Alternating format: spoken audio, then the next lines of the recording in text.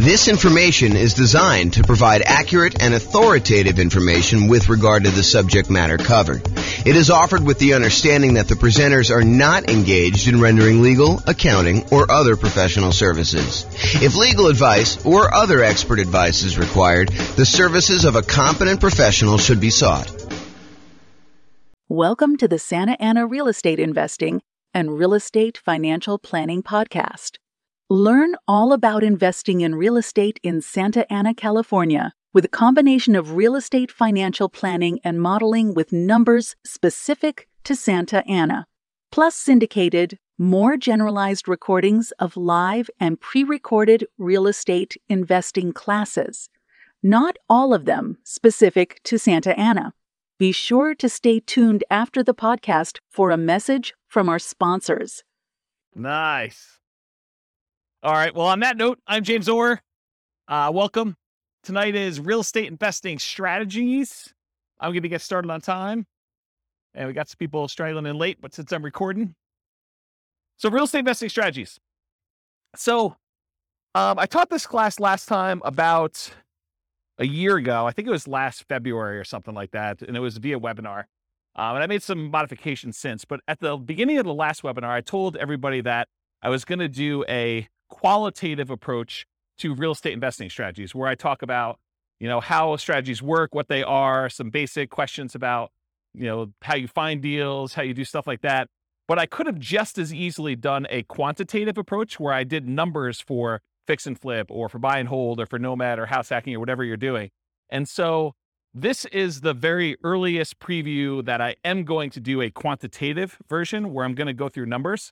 So tonight, if you think about it, tonight is more like an overview of what all the different real estate investing strategies are and an overview on like how they work and everything.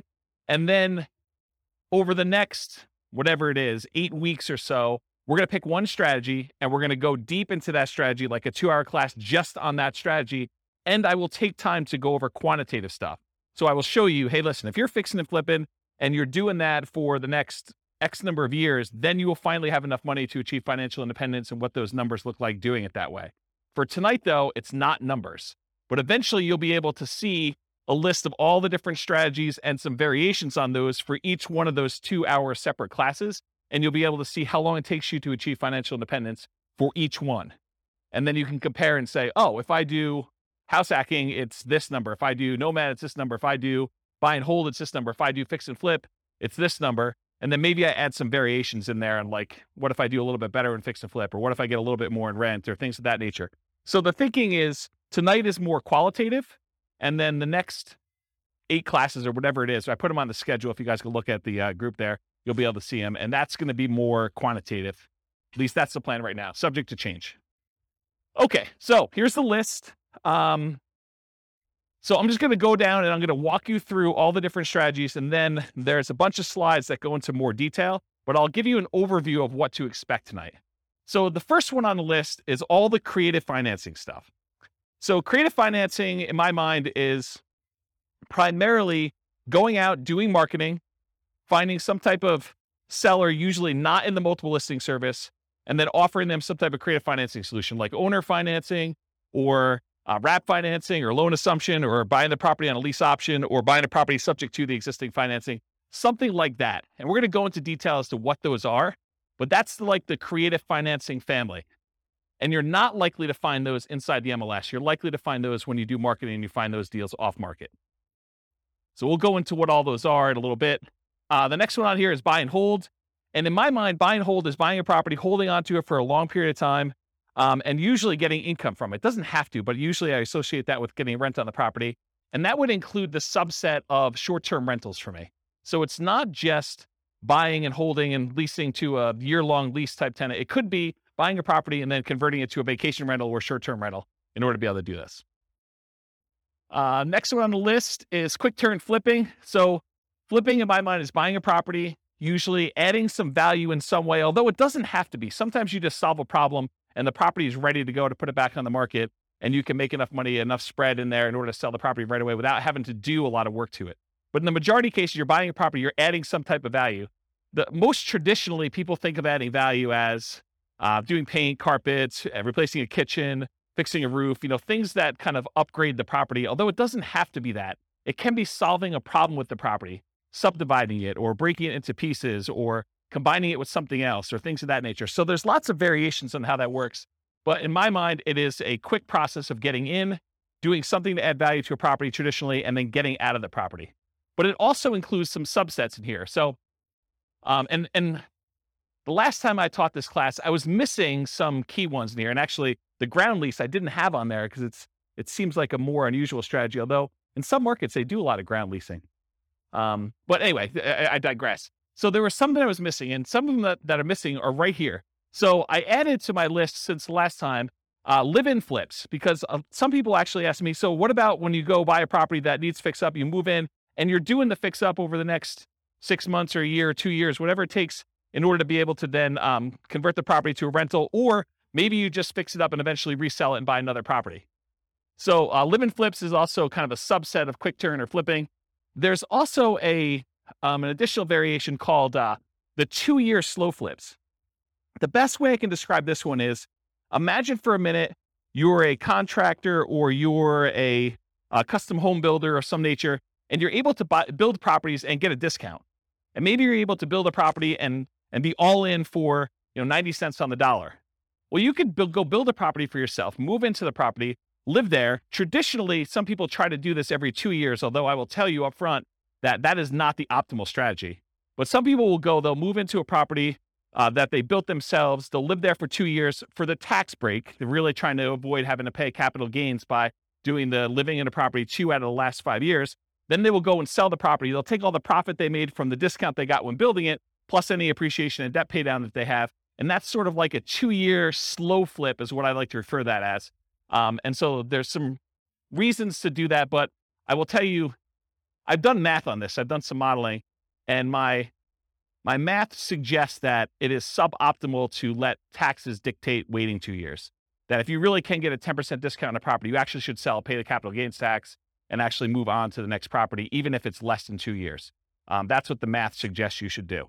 But we can go talk about that when we do the deep dive on those. And then finally, I have partnership flips in here as well. Partnership flips, if you guys haven't heard of this concept, it's pretty interesting. Instead of having to go out and find a deeply discounted property that you're going to buy at a big enough discount to do all your holding costs and to do all the repairs and everything, and then to go resell the property, with a partnership flip, instead you go find a seller who doesn't want to do the work themselves, but they're willing to split the profit with you if you come in and you actually do all the work on the property and then you sell it together. So you don't even have to take ownership of the property. In that case, you just partner. You're almost like a general contractor that says, look, I'll go, hire my guys. I'll go do all the work. I will go, put up the money for the repairs and all this stuff. And then we will then share in the profit that we're going to make on the deal over a set price that we agreed to at the beginning. And so it's an interesting kind of sub fix and flip model to do it that way. Does that make sense? All right. So that's all the quick turn flipping ones.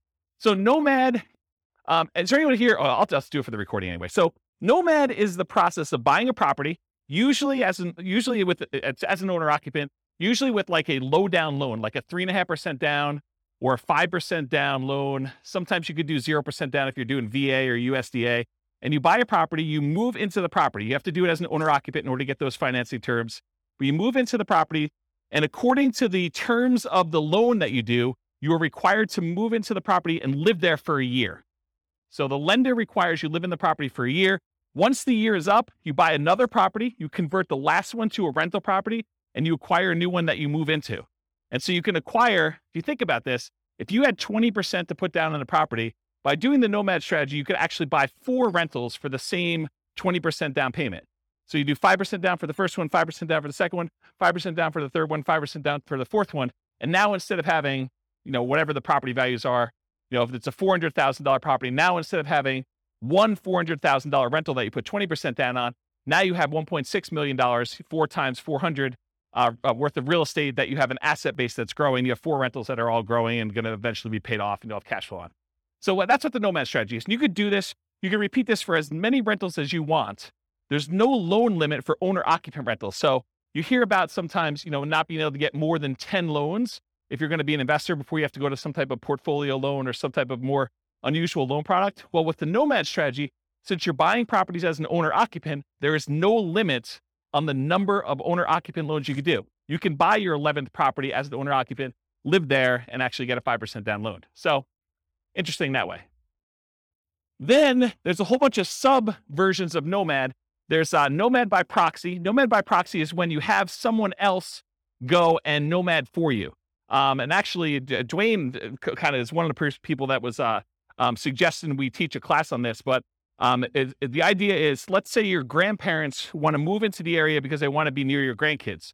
Well, if you can convince your parents, the kids' grandparents, to actually Nomad on your behalf, maybe you even provide the down payment. They actually are the ones moving every year, and you're buying a new house. So it doesn't have to be you that moves into the properties. It could be a family member. It could be your kids. You could decide, hey, while you're in college for the next 4 years, you are going to move 4 times. And I'm going to help you with down payment, and I'm going to be a co-signer on the loan, but you're going to be the one living in the property. And so you can actually acquire 4 properties over 4 years without you being the one that moves using the Nomad by proxy strategy.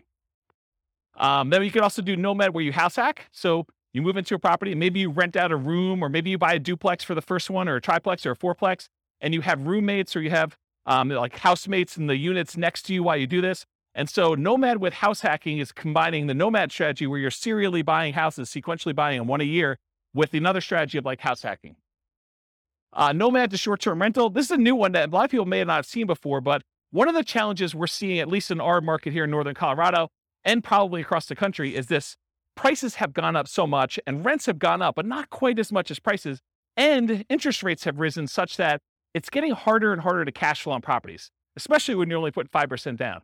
And so one of the solutions to that is to actually Nomad into a property, live there for a year, and maybe even during the year, you actually rent it out, vacation rental by owner, or Airbnb or something like that, where you are buying the property and you're doing short-term rental in order to get some income on it.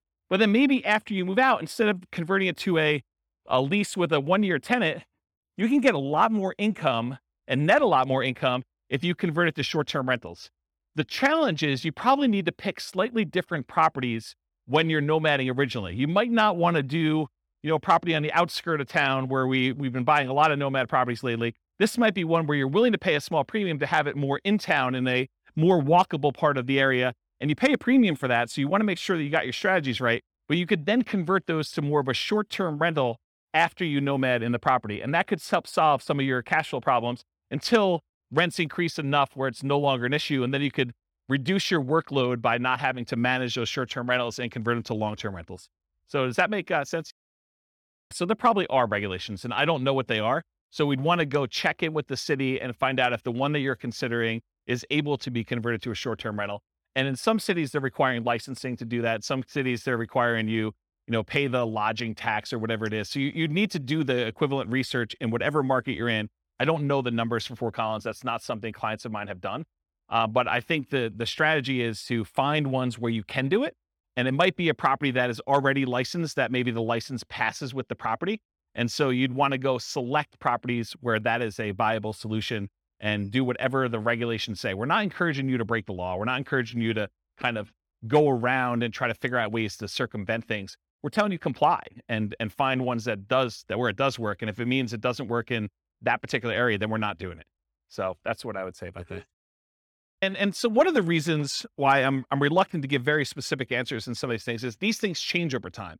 And, a year from now, it could be very different. They could say, nope, we're not doing any more. Or they could be like, yeah, it's a free for all. Anyone can do it. Any property, any part of town. You just don't ever know.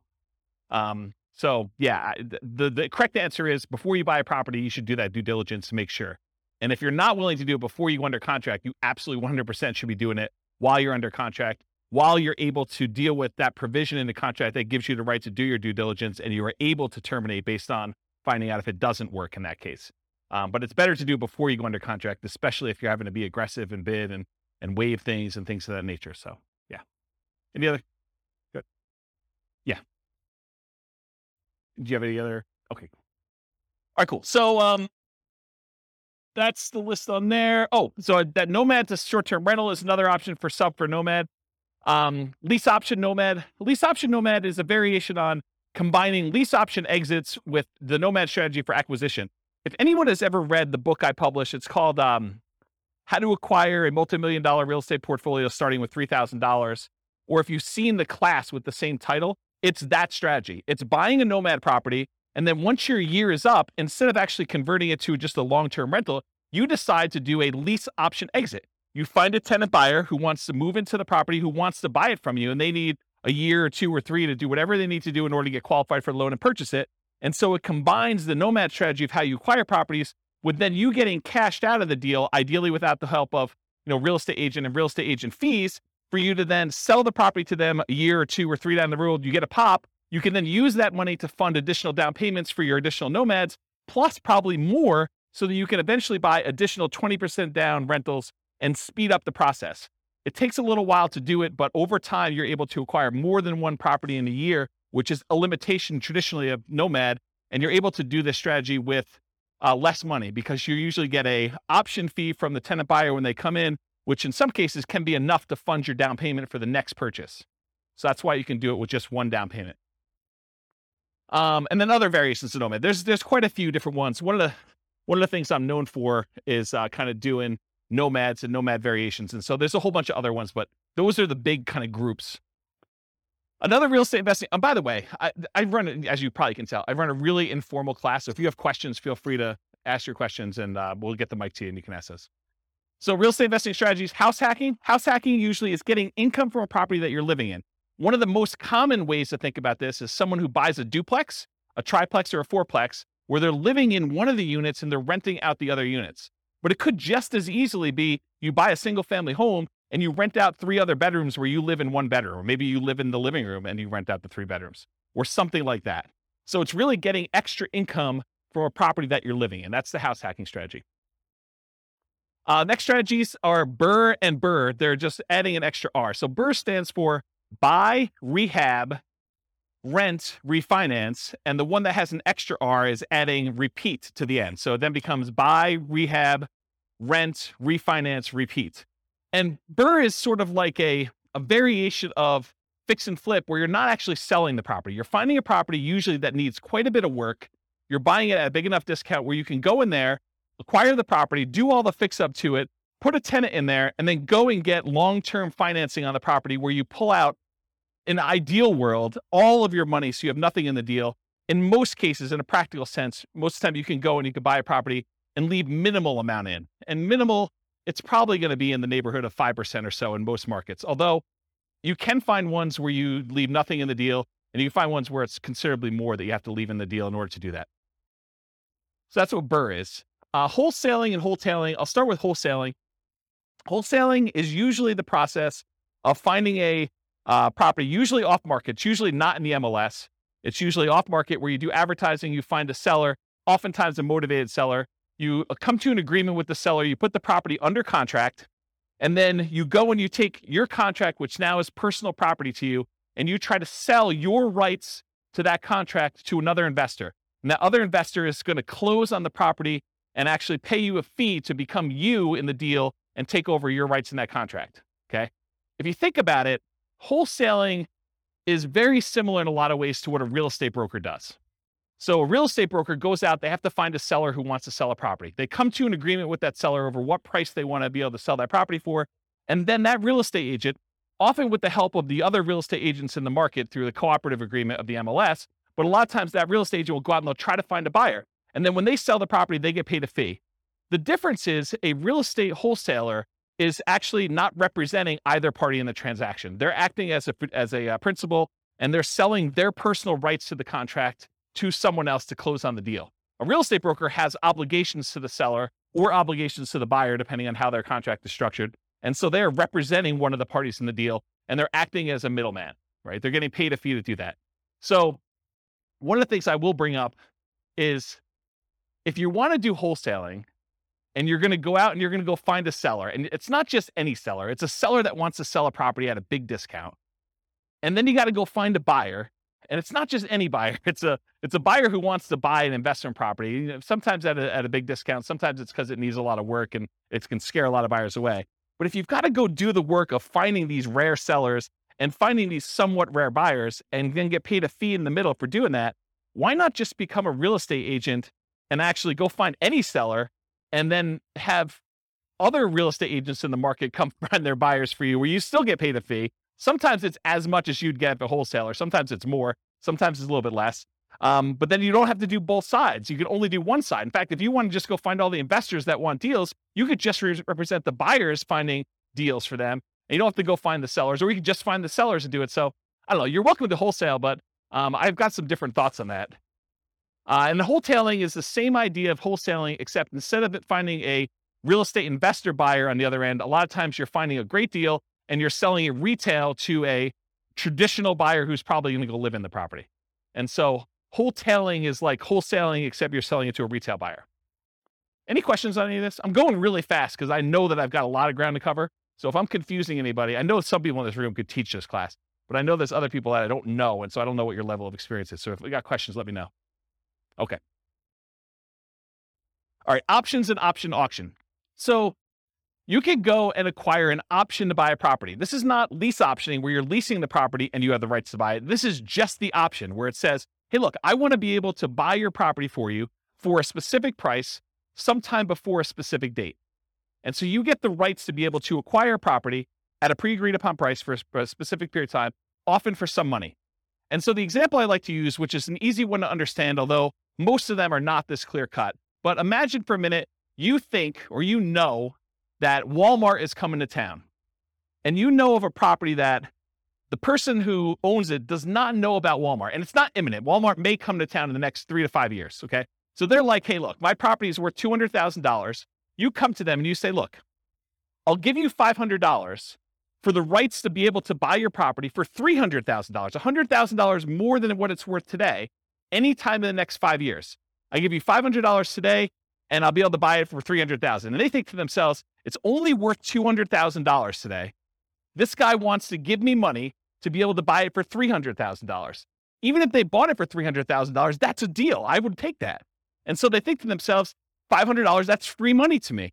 And they sign an option agreement. Well, 3 years later, Walmart comes into town and you're the holdout. The lot that they want, the corner that they want in town is the one that Walmart wants to build on. And Walmart's coming in and say, look, what's it going to take? And you know that they'll buy it for $400,000. So now you exercise your option. You buy it from the guy for $300,000 because you had enough foresight to get it under contract with an option agreement. You gave them $500. And now Walmart is willing to pay you $400. So you buy it for $300, you sell it to Walmart for $400, and you made $100,000. What happens if Walmart didn't come to town? Well, you're out $500. Okay. So that's the idea behind an option. Now there's a variation to this. It's the option auction strategy. This is another cash flow strategy if you're looking to make money in the short term. So the idea is you go out, you do marketing, you find some type of seller who's somewhat motivated. You come to an agreement on terms for a price that you have an option to buy the property from them for. You get your option in place with the seller. Then you go out and you do a marketing blitz where you do, there's a book on this. I think it's by Bill Efros, I think. It's a 7-day sale. And the idea is you go and you do a marketing blitz for a week or a weekend, and you basically have everyone come through an open house. And then on Sunday night, you ask people who is interested in bidding on this property, and you run an auction in order to sell that property to the highest bidder via, round robin telephone that evening. So basically you call up the first guy, says, the bidding is going to start at $200,000. And it's usually below market where you started at. Would you like to bid $200,000? They're like, yes, great. You call the next guy in the list. Would you like to bid $205,000? Yes. Okay, great. You keep moving around until people drop out, and whatever the price it gets to, as long as it's above your reserve amount, your minimum that you have, then you sell the property, you sell your option to them, and they close on the property and they buy it, and you collect the difference between the numbers. So that's what option auction is. Come on and have a seat. So that's what option auction is. To be kind of comprehensive, I put in here real estate investment trust. It's sort of the odd one out, right? Because a real estate investment trust is not as much a real estate investing strategy as it is a very passive, you're participating in someone else doing some type of large scale real estate syndication. And so you come in, usually through a stockbroker, you pay some money in order to become one of the cash partners in a deal in order to acquire, usually like larger buildings or larger apartment complexes or things of that nature. And so that's what a real estate investing trust is. I put probate on here. That too is also kind of a weird one because it's not as much a real estate investing strategy as a source of deals. And I wanted to sort of be comprehensive about it because it didn't really fit in with everything else. But you could go to state attorneys or probate attorneys, and a lot of times they are dealing with the estate and they don't want to have a piece of real estate in the estate. They want liquidity. they want to have the money to distribute to the heirs instead of a piece of property, especially if it's a large portion of net worth and they can't evenly divide it pretty clearly. So a lot of times they'll go and they'll want to sell a property, and you could come in as a real estate investor. And sometimes these properties, because a lot of times it's elderly people that haven't maintained their property appropriately, they need work or updating. And so a sort of can be an option for a fix and flipper or a burr person or someone who wants to, maybe even nomad into it or something like that. But it's more of a source of deals. So you can get the list of people that are in probate. Probate's when someone dies, in case you didn't know. So someone passed away, they go into probate, and their estate needs to get distributed. So that the process of distributing the assets is called probate. So you can go find those deals that way. And then they have to publish that in the paper. So it becomes a public list. So it's a source of places you can market to. Short sales and foreclosures. Again, this is just a source of deals. I mean, short sales is when a seller needs to get the permission from the bank to pay less than what the balance on the mortgage that's due in order to facilitate a sale. So let's say you have a $400,000 property. Someone owes $400,000. In order to be able to sell the property, the bank has to say, hey, I'm willing to accept slightly less than $400,000 in order to get this sold. Otherwise, it's going to go into foreclosure. We saw a lot of these during 2008, 2009, 2010 kind of era. And since then, we haven't seen very many at all. But this may come back, right? It may come back at some point in the future. So really, that's a strategy where you go and they're usually listed inside the multiple listing service because the real estate agent is usually listing it for the seller, and the seller has gotten permission or will get permission from the bank to accept less than what's owed in order to let a sale go through. And so that's a way to get properties that way. And then foreclosures is once the bank has to take ownership of the property back. So they will foreclose on the property in order to get ownership from the seller who is not paying on their mortgage. So now the bank owns the property.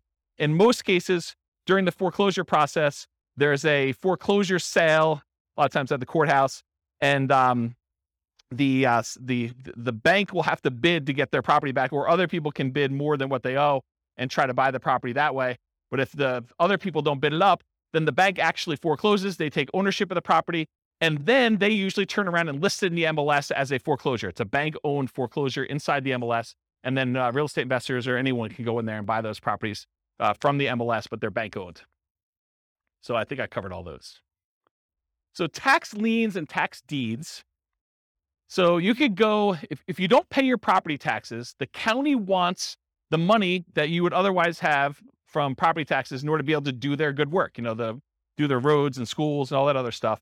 So what they often will do is they'll say, hey, if you're an investor, you can come in and you can pay the property taxes on behalf of Johnny Seller or Johnny Homeowner. Johnny Homeowner hasn't paid the property taxes, so you as the investor come in, you pay the taxes on behalf of Johnny Homeowner to the city or the county, and then Johnny Homeowner needs to actually pay you the taxes back plus an interest rate.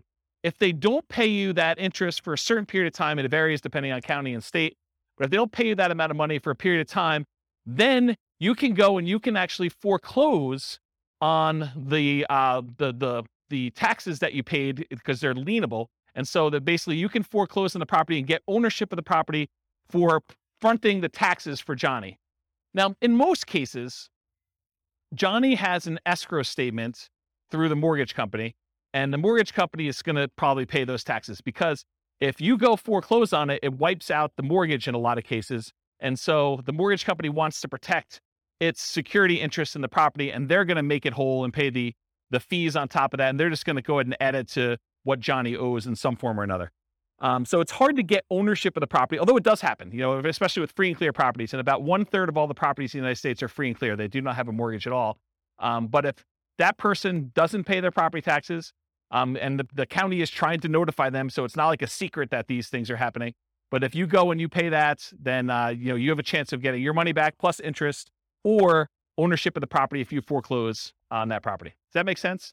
And tax deeds, in some counties or states, there are properties where it's already past the period of time where you can foreclose. You can literally go into the tax office, say, what tax liens or tax deeds or stuff that you have on hand, and you can go and say, okay, I want one that is already past the period of time, and I can initiate foreclosure proceedings right away. And so there's a way to do that where you kind of do it. And these have become much more popular. There was a time when this was sort of like a hidden secret for people, but at this point, it's pretty well publicized and pretty well known. Any questions on this? You guys know about all these? Is this like me? Okay, this is like all new information for everybody. Okay, and then finally on my list, partnerships / syndication, which I sort of think of in some of the same ways. So when you have a partnership, I like to break down when you do real estate partnerships into 3 roles. There's like the deal maker / syndicator. That's like one role. And that's the person who goes out there, they find the deal, then they're the ones going out and finding the money. They're the ones going out finding the financing, and they're going to oversee the work, and they're going to oversee the project and do it. That's the deal maker syndicator role. Then there's the money partner role. Those are the people that they invest in the deal. They bring the money to the table, but a lot of times they're not doing the work. And then there's the loan partner, someone who is able to go qualify for a loan and pledge their good credit and their assets for making sure the loan gets paid. And so those are the 3 roles. So that's kind of what I'll have to say about partnership syndications for now. Any questions on these before I move on to more detail? Yeah. You want to do the mic? Thanks, Rob. So in today's Is it on? Yeah, So in today's crazy market, yes. which one of these strategies is usable right now? Yep. And then when the market turns, Mhm. which one of these strategies would be good to implement? Really, really good question. And it depends. So it's more nuanced than that.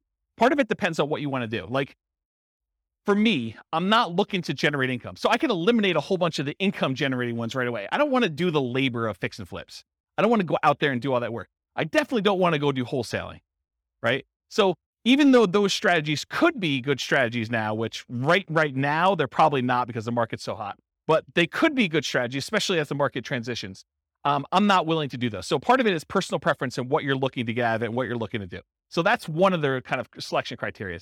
Like as far as like market dynamics go right now, when you have a fast appreciating market, maybe you have a market where you don't know if it's going to continue to appreciate very rapidly because there's some signs that there's high inflation on the horizon, although the Fed just raised interest rates today, 0.5%. And so maybe that'll curb some inflation and suppress some appreciation that we're seeing.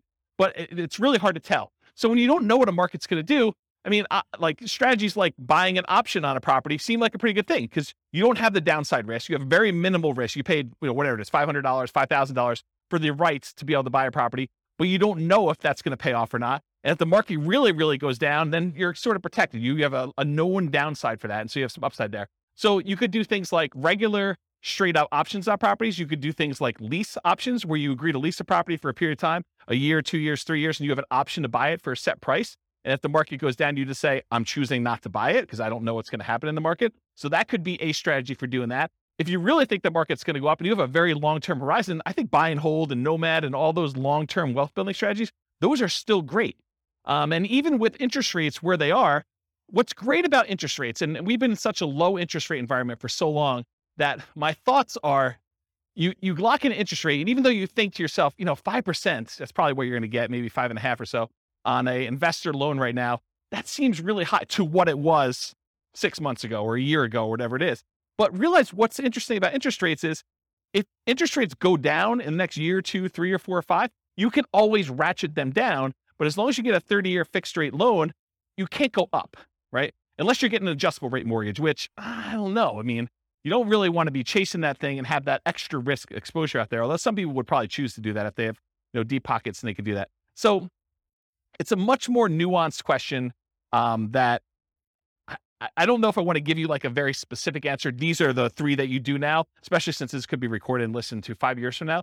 But you need to sort of think about, and that's what I'll probably do in the subsequent classes. I'll say, these are good strategies in these types of markets so that you can then go look back and say, oh, I'm in this market. This is what I should be doing, or this is what I shouldn't be doing, or I have very low risk tolerance. I want to do these strategies, or I need cash, so it doesn't matter. I'm going to be doing flips or option auction or whatever else you're going to do for money today, wholesaling, things like that. So I don't know, is that sort of, did I avoid your question tactfully enough where you felt like you got something, but like I didn't actually answer it? Did I do a good job with that? That's good. He's working. Looking at other investors, they say, oh, in this kind of market, you want to, it's like conserving or I don't think this is a conserving cash time. I think in periods of high inflation, anyone who's holding cash is losing ground. Yeah, I think buying assets that go up in value, I think those are things. I think the tricky part is a lot of times we can't, at least in our current market in Northern Colorado, at our current interest rates, current prices, current rents, it's hard to make properties cash flow. And so I think that's the challenge for folks. If you're trying to acquire for cash flow, it's tricky right now. It's tricky to do. And so what do? Do you put more down? Do you just kind of consider the negative cash flow as part of your down payment? What's the strategy there? And that's a personal preference thing. I don't think you could tell somebody you always do this. So that's how I would kind of answer that question. Yes, sufficiently vague. Yeah, absolutely. Perfect. Yep. Yeah. All right. You know, James, what I've noticed is a trend that's happening right now is that a lot of us, when we were doing lease options, owner carry, owner financing, that kind of stuff. Right now? We just can't do them right now because the seller really has options, which is sell. Oh, right now, the market's so hot that a seller can basically put it on the market and get above thing. But we're entering a golden age, because the golden age that's coming is all of these really low interest rates, all the options like lease option, wrap financing, subject to, that's coming. We need a softening of the market where now this becomes an option for sellers. Our solutions become options. Is that where you're going with that? Yeah. So what I've seen is a pivot where a lot of people have moved over to master leases in particular, where they're going in on a master lease and attaching it to it. They're creating a performance lease so that no risk at all, essentially being a property manager and keeping 10%. But they're also attaching a right of first refusal and or an option to purchase it in the thing. So I'm seeing a lot of that.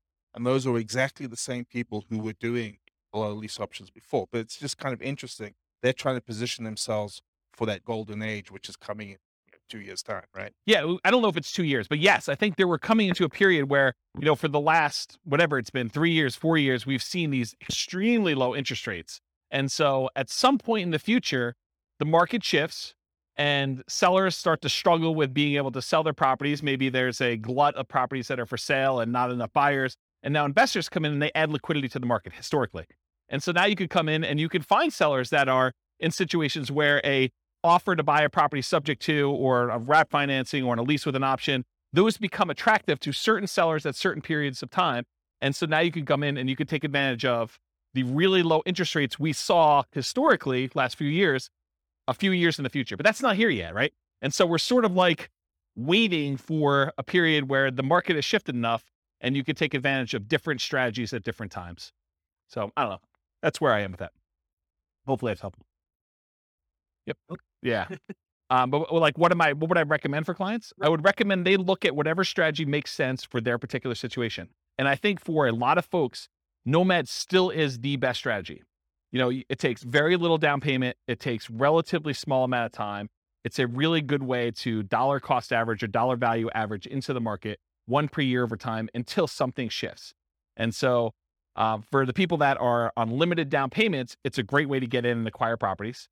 For someone who has a lot of assets and they're sort of waiting for the best time to buy with those assets, then buying a property a year with a very small investment in order to acquire that doesn't seem like a bad thing to do with a tiny bit of your asset pool that you're going to deploy.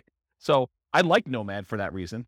If you're trying to like, hey, I've got $1 million or $2 million or $5 million and I need to place it because I don't like the risks of the stock market right now or whatever else I've got, and I got to put it into real estate, it's a tricky time because it's hard to produce cash flow unless you put a lot more down. You're buying properties all cash, or you're putting 25, 30, 35% down, at least in our market. In other markets may be different, right? So it depends on the client and what they're doing. You're a real estate broker. You sort of know this. The thinking is you have to go to the client and find out what they're trying to accomplish and say, these are the options that you can do based on what you're trying to accomplish.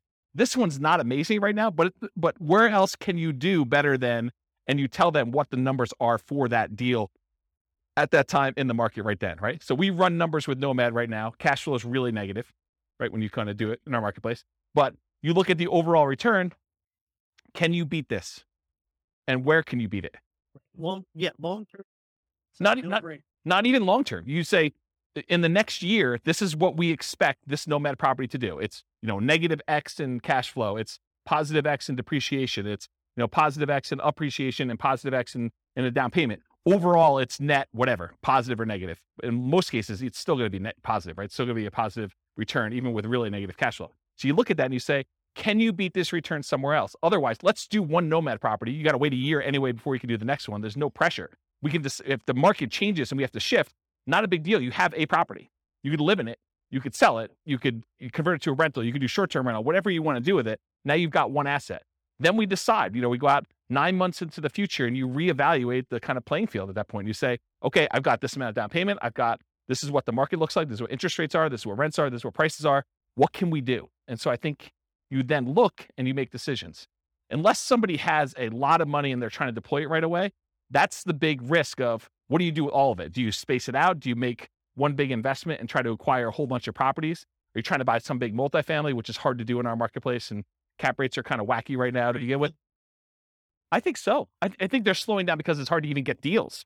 The last 6 months in our marketplace, probably longer than that, but the last 6 months in our marketplace, we've seen people bidding on properties where there were 20 offers. And it's hard to do 5% down for Nomad and make up 10% additional in price as a down payment. Now you're at 15% down, right? I'm rounding, but it's more than the 5% down. So it's hard to do that in this marketplace. If we see some slowing down where it's more reasonable, where you have 1 or 2 offers on a property, or you're buying new construction where there's not a bidding war or something like that, that's a much more reasonable thing for a Nomad to do, come in and do it, even with the negative cash flow in a lot of cases. So there was a class we did, it might have been one of the last classes I did before I kind of stopped doing classes. It was called, Is Nomad Dead? And that was a discussion about this, because there was a class where it was a discussion about, when I first started teaching Nomad, it was whatever it was, $250,000 properties. And now the same properties in the same neighborhood that my clients were buying for $250 were now like $420 or something like that. So, and the rents hadn't gone up that much. They'd gone up, but not quite that much. So like we ran the numbers of like then versus today. And I showed them the difference of what it was like buying Nomad in the golden age, which it really wasn't a golden age. It was just whatever the market was at the time. And then what it was then. And I said, okay, so here are the numbers back then. Yeah, they're not as good as they are today, but can you beat this somewhere else? If so, go do that, right? Like I don't have any preference. But if you can't beat that, this seems like a good thing to invest in. And then you can go and make the decision. And I think that's a good way to look at it all the time. Every time you make a decision about Nomad, you're like, okay, this is what it looks like if I could buy today. Should I do that? Or can I do something else? Can I go buy Dogecoin, or can I go buy GameStop, or go buy Twitter, or that, Activision Blizzard, with their acquisition or whatever they're doing, some of this like opportunity where you think, okay, well, I could do better than Nomad. Well, then do that. Okay. Which I think maybe just put it on. I don't even think you can decide that, right? That's your choice. But I don't think that's something I would recommend. And there is a number at which someone's like, I can't swallow X dollars negative money. Good discussion. All right. We go over. It's all you though. Okay, here we go. Because that was slide 1 of like 100. All right, here we go. So I wanted to start this early, but I wanted to give you the like content of the class first before we got here. So get rich quick versus get rich slow. In general, if you're thinking about, okay, I want to get involved in investing in real estate, there's a need for you to put food on the table, to put gas in the car, to kind of pay for health insurance, whatever you're doing. So you need money to live on. So you need a way to generate income to live on while you build wealth in some form or another. If you have enough assets to acquire properties to generate that income, that's great. Most folks do not, though. They're not coming in with $5 million that they can deploy and buy a whole bunch of rentals and generate cash flow to live on if they're going to do that. So that means you need either one of 2 options. You either need to get a job that provides income to live on, and maybe take some of the capital from that job and deploy it into real estate to then use the real estate to build wealth over time. Or you need to become a real estate entrepreneur and generate income through entrepreneurial activities in the real estate industry. This is essentially starting a real estate business, doing the strategies that are most likely to generate very short-term money, which is really just a job in the real estate field. So jobs in the real estate field look a lot like wholesaling, wholetailing, fix and flip, real estate brokerage, things like that generate like money that you could put food on the table in a very reasonable amount of time. Okay. So those are like the equivalent of getting a job. So if you're like, I have a job and I could provide food to live on. Now I'm going to use some of that money to go buy Nomad or Burr or, a property to live in or buy and hold or whatever we're doing here. Or you get a real estate entrepreneurial job and you either use that money to live on and take some of it to reinvest, just like you would from a job. And then you get to kind of cherry pick your deals off the top in some of those kind of positions to do that. Does that make sense? Okay. Then, with all this stuff being said, invest for more passive cash flow and wealth building. So remember, the idea for a lot of folks is to achieve financial independence where their assets are providing enough income where they can support them in the lifestyle that they desire. And one of the ways to get there is cash flow from real estate or money invested in some type of asset, stocks or bonds or something else that is throwing off, some capital growth and or dividends or some type of money coming out there. And a lot of times the asset base, you're using some type of like 4% rule or 3% safe withdrawal rate or something like that in order to generate some money from that or the money from the real estate. And I'll throw it in there just to be complete, or passive income from like Social Security, annuities, or pension. So those are really the three sources of money for achieving financial independence. Any questions on this? No way I'm getting through this 2 hours. Okay. So real estate investing strategy. So tonight I'm going to primarily talk about, which is on the next slide, but the entry, the holding period, and the exit period. Because remember, real estate investing strategies, what is a strategy? It's a unique combination of how you get into the deal, how you hold the deal, and how you get out of the deal. That's sort of what the definition of a strategy is. And so in this case, tonight, I'm going to talk about entry, different ways to finance acquiring properties, different ways that you can acquire properties through different channels. Holding period, whether it's an active or passive investment, the duration of your hold, if you're wholesaling, you're kind of just flipping your contract. If you're doing a flip and it's 3 to 6 months, or if you're doing like buy and hold forever or nomading or something like that. And then exiting, your exit financing, how you're getting out of the deal, how someone's going to cash you out, and then the channel for exiting, how you're going to exit the property or get rid of the deal. And so those are the ones I'm primarily going to talk about. For the sake of time and breath, we'll focus primarily on those. I'm not going to talk about all these secondary categorizations. I started putting together a database of all the strategies and then classifying them to a whole bunch of different criteria. And I'll just quickly run through this criteria, but that's really what it is. And a lot of the secondary criteria is what we're going to cover when we do the individual classes. So I'll do a whole class on just buy and hold. I'll do a whole class on fix and flip. I'll do a whole class on nomad. And then I'll cover a lot of these secondary ones. So how much money is really required for them? What's the credit score required? What's the investing style? Are you an investor where you're actually deploying money and expecting to get a return? Or are you an entrepreneur where you're actually doing work in order to generate money through work? What's the stability? Is it passively stable or is it actively stable? Do you have a balloon on a property, which is more of an active stability? If you leave that thing alone, it could blow up on you. Where a passive stability is, if you don't do anything, it's sort of safe. It just kind of hums along and does its own thing. How scalable is it? Is this something that is going to be really hard for you to scale up and do bigger size? Or is this something that is super easy to scale? What skills are required? This reminds me, the skills. One of the things I started doing when I was making this database of real estate investing strategies is I was going to make a list of, and you tell me if this is a good idea. This is why I want to do these live. You tell me if this is a good idea. So I'm going to make a list of all the different things you need to do in all the different strategies. So analyze deals as an example, raise money as one example, hire a property manager, manage a property manager, like all the different kind of like big category things you need to do for every single strategy.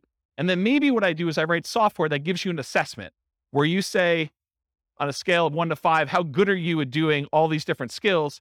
And then certain skills apply to more than one strategy. I can sort of give you like a measure of which strategies are better for you based on the skills that you tell me you're good at. And I give you almost like an assessment for becoming a real estate investor. You tell me what you're good at, what you like doing, and I spit back out to you and say, well, these are the strategies based on what you tell me you're good at that you should consider doing. Is that a good idea or a bad idea? Oh, you have questions? That's a great idea.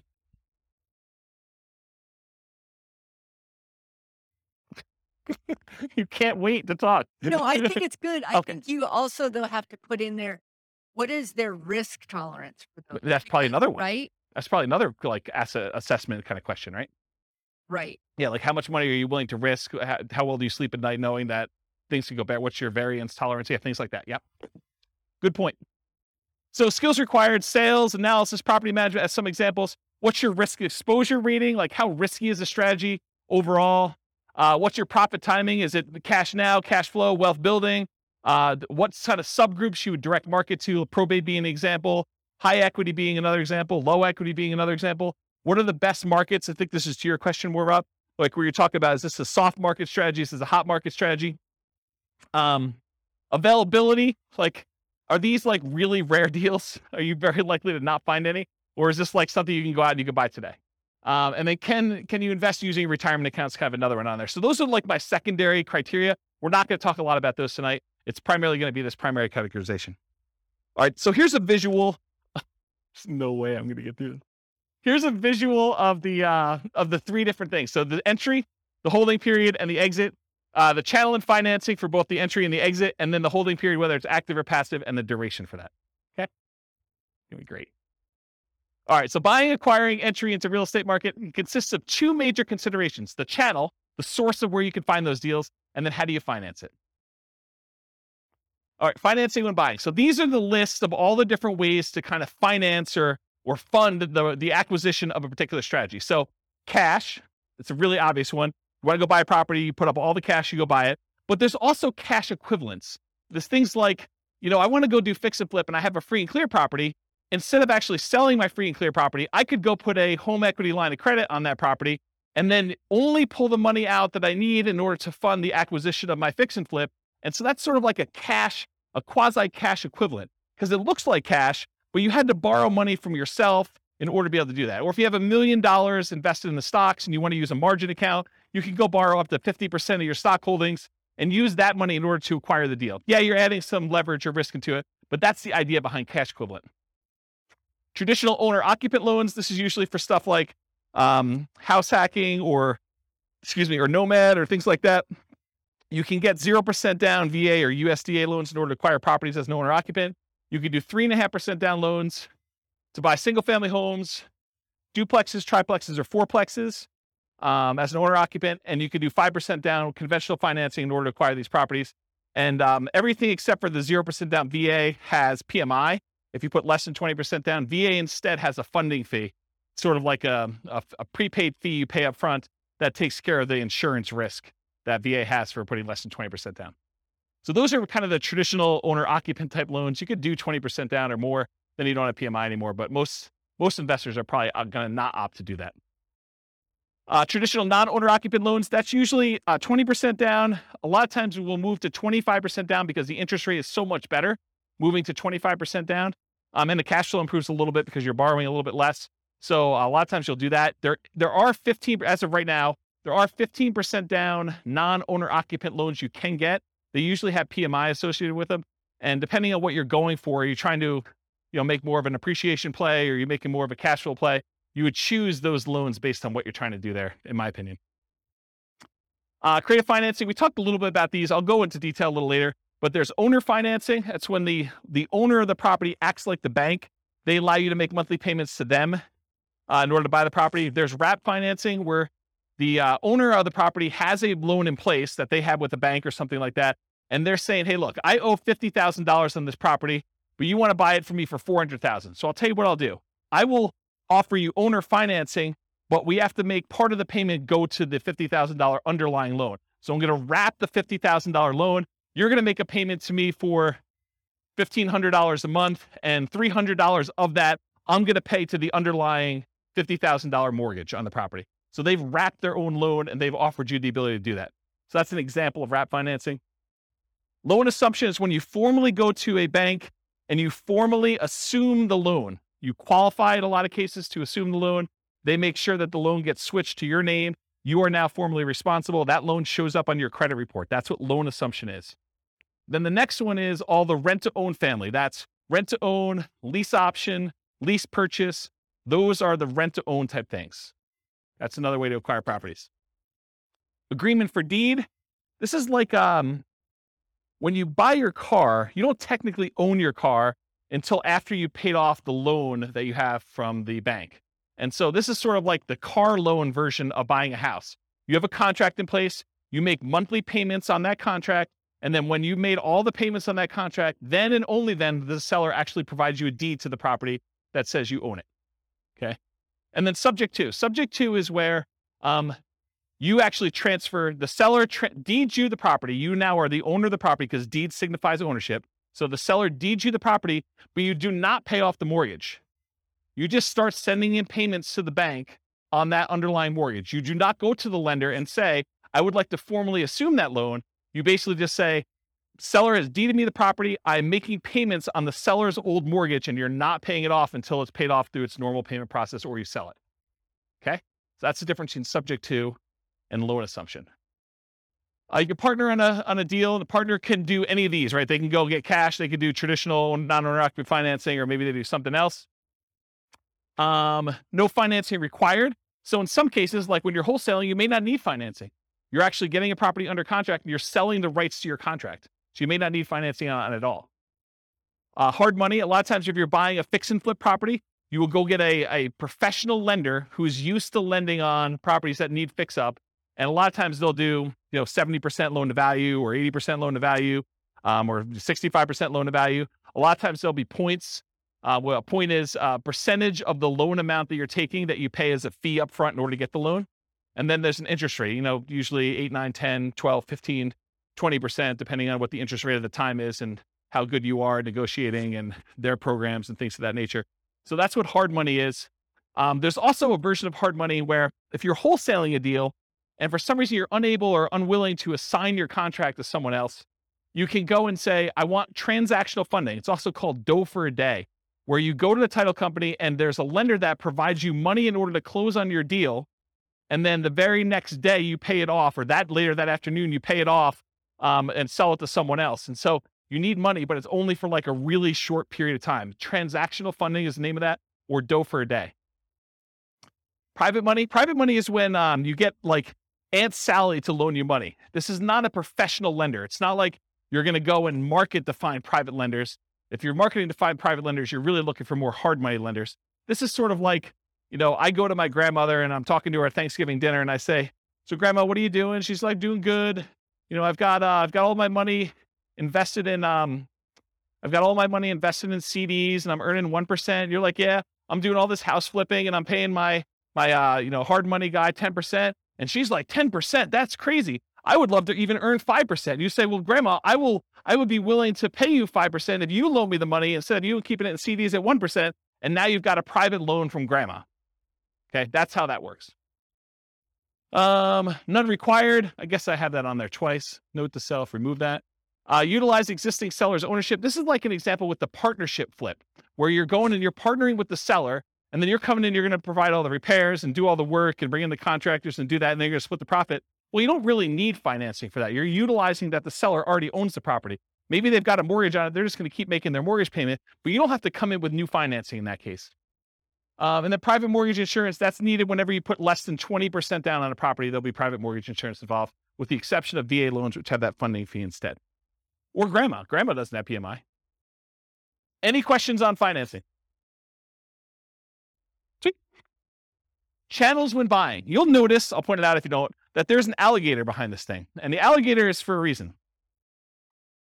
Finding deals is like looking for an alligator in a lot of ways. And I'll explain what I mean. If you wanted to find an alligator, you could, in theory, go down into the sewers of New York City, and it's possible someone recently flushed an alligator down there, and you could stumble upon an alligator and find one. That is definitely a possibility, right? But if you really want to find alligators, you're probably going to Florida. And if you really, really want to find alligators, you're probably going to the Everglades, okay? The same thing is with deals. Could you find a subject to deal, a deal where the seller is willing to deed you the property and you just start making payments on their mortgage? Could you find a subject to deal in the MLS? Could you find an alligator in the sewers of New York City? Yes, it's possible. But if you really want to find a subject to deal, you probably want to go find some type of for sale by owner. And probably, if you really want to do it, and that's like the Florida equivalent, you probably want to actually go and find a for sale by owner that's not already marketing their property and doing the advertising themselves and looking for a little more of like a retail buyer. You probably want to do some type of marketing to uncover some type of motivated seller of some sort, and then find it where subject to actually makes sense and it's a deal for them. Does that make sense? Do you understand why I use the alligator analogy? Okay. All right, so where can you find deals? You can find them inside the MLS, including, which some people don't believe, you find foreclosures inside the MLS because that's where banks list them after they've taken them back as foreclosures. You could also find short sales. Short sales are when the seller, where the lender accepts less than what is owed in order to facilitate a sale, and those show up in the MLS. Then you have the whole for sale by owner group. there's actively marketed for sale by owners. This is when a for sale by owner puts a sign in their yard, they put up their ad on Craigslist, they put up their ad on Zillow, and all those other places, and they are trying to actively sell their properties themselves. That's an actively marketed for sale by owner. But then you also have hidden for sale by owners. These are properties that are for sale by the owner. There's no agent involved, but you find these through marketing, sending out direct mail, putting up ads on Google or whatever else you're doing, and making a website, doing networking, telling people, hey, listen, if you ever want to sell your house or you know someone who wants to sell, I'm a buyer, I'm an investor, I'm looking for a property so that I can do work on and flip or whatever you're looking for. So through marketing and networking are the two ways to find non-actively marketed for sale by owners. You can also find deals from wholesalers. So wholesalers are out there usually doing these stuff, hidden for sale by owner stuff, marketing and networking in order to find deals. That's primarily where wholesalers find deals. And so the wholesalers can be the source of those deals. They become the middleman. They almost become like a subset of the multiple listing service, except they're a one-person MLS. They find their own deals, they put them under contract, and then they're trying to sell their contract to someone else. Tax lien or tax lien sales. Auctions. So when a property is delinquent enough, the bank will start the foreclosure process, and then they will have an auction to bid on basically what they owe on the property or what someone else is willing to bid in order to buy the property. And so there's foreclosure auctions. There's also IRS and other government auctions, like a DEA auction. So if a house gets seized for, I don't know, before it was, growing weed, I mean, you could have your house seized. I mean, until it federally becomes legal, technically could be seized by the DEA for that. Or you don't pay your taxes and the IRS decides to seize your property and they offer it on auction. So you could do those types of auctions in order to find some properties.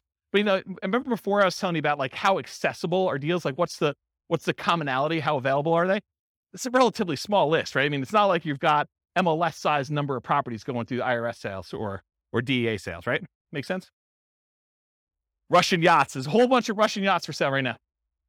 Stockbrokers, you can use those to acquire REITs, real estate investment trusts.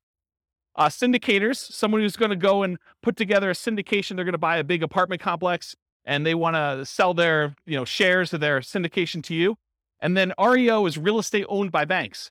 So in some cases, some banks, they may take back a portfolio of properties and instead of listing them in MLS, they may actually fish it out to their real estate investor clients first. And so any properties owned by the bank, real estate owned, could also be offered directly from the bank in that case. Any questions on this? Sweet. Making up time.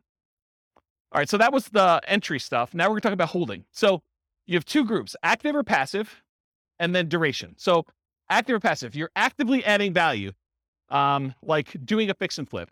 And is the property vacant or is it owner occupant? Are you doing like a fix and flip where it's a property that's vacant, you're doing work on it, or is it like a live-in flip that you're doing over the next 6 months or year or 2 years or whatever you're doing? Those are kind of the two ways to think about it. Active income, rent. It may or may not choose to actively do things to add value during this period. It's up to you as to whether or not you want to. And that's receiving rent. That's the active process of receiving rent on a property. Or owner financing, where you actually sell the property and you're collecting money from the property that way. And then passive, whether you're not really directly involved, you've made an investment, like you've invested in a syndication or you invested in a real estate investment trust, and you've just got your money out there. You're not really doing anything at all. Reminder to self, I need to add making hard money loans as sort of like a tangential real estate investing strategy, because I think a lot of investors aspire to become hard money lenders. So I should probably make a note to add that. Duration. Just contract. Are you wholesaling a deal? You're going to go under contract. You're going to sell your contract. The only period of time that you're actually kind of even quasi owning, you don't really own, but you have equity. You have equitable title in the property when you own when you have the contract on it. So that's sort of like just the contract period for wholesaling. Forever. You're going to buy and you're going to hold. You're never selling that thing. Or everything in between. I'm going to hold it for 6 months. I'm going to hold it for a year. I'm going to hold it for 3 years. I'm going to do lease option exit whenever the tenant buyer cashes me out. Whatever that is for you. Any questions on holding?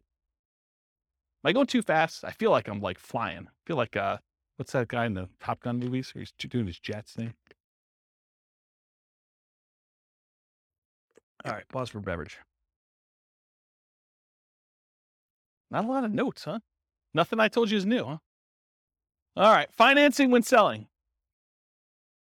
Traditional financing, you'll notice there's some on here that are like, that were in the other one that are not when you sell because you're not really using those. Although it's possible, I guess someone could come in and do, private loan or whatever it is. Yeah. So traditional financing when selling, cash, it looks like cash to you. That's what my cash note is. So if someone comes in with a loan, it doesn't matter if they got a traditional loan. The title company is going to give you a check. It's going to look like cash. Owner-occupant, non-owner-occupant loans, the buyers and or family and or partners, hard and private money, those coming in, and then all the different creative financing things, depending on how you're exiting. If you're doing like a more entrepreneurial approach where you're out there finding lease option properties and then you're turning around, you're offering the property on a lease option to a tenant buyer, that's sort of like sandwich lease optioning. So this could be an exit strategy for you. It's using kind of like the rent to own and others, lease option exit, but all the owner financing, wrap financing, loan assumption, rent to own, agreement for deed, and subject to, those are other ways to exit the property. Okay. Channels when selling, you can hold it forever, so you don't ever sell it at all. You can sell through others. For example, multiple listing service, real estate brokers, or wholesalers. If you want to be the person that provides the deal, the wholesaler, you can do that. For sale by owner, where you do the marketing yourself, you either actively market it, put it on Zillow, put it on Craigslist, put the sign in the yard, go door to door. You could be a hidden for sale by owner where you don't even know that your property is for sale. Someone comes to you and they want to buy it. You have an unsolicited offer. You could be out networking. Someone says to you, I really need a property in XYZ neighborhood. You're like, I happen to own a property there. Are you interested in selling it to me? Are you interested in buying it from me? Sure am. You could offer it at rent to own. You could do lease options, exits to people. You can offer rent to own properties. You could decide to do that auction strategy. Like when we did that option auction, you get the option on the property and then you auction it off to someone else. If you're getting rid of your real estate investment trust, you can go to a stockbroker, get rid of it that way.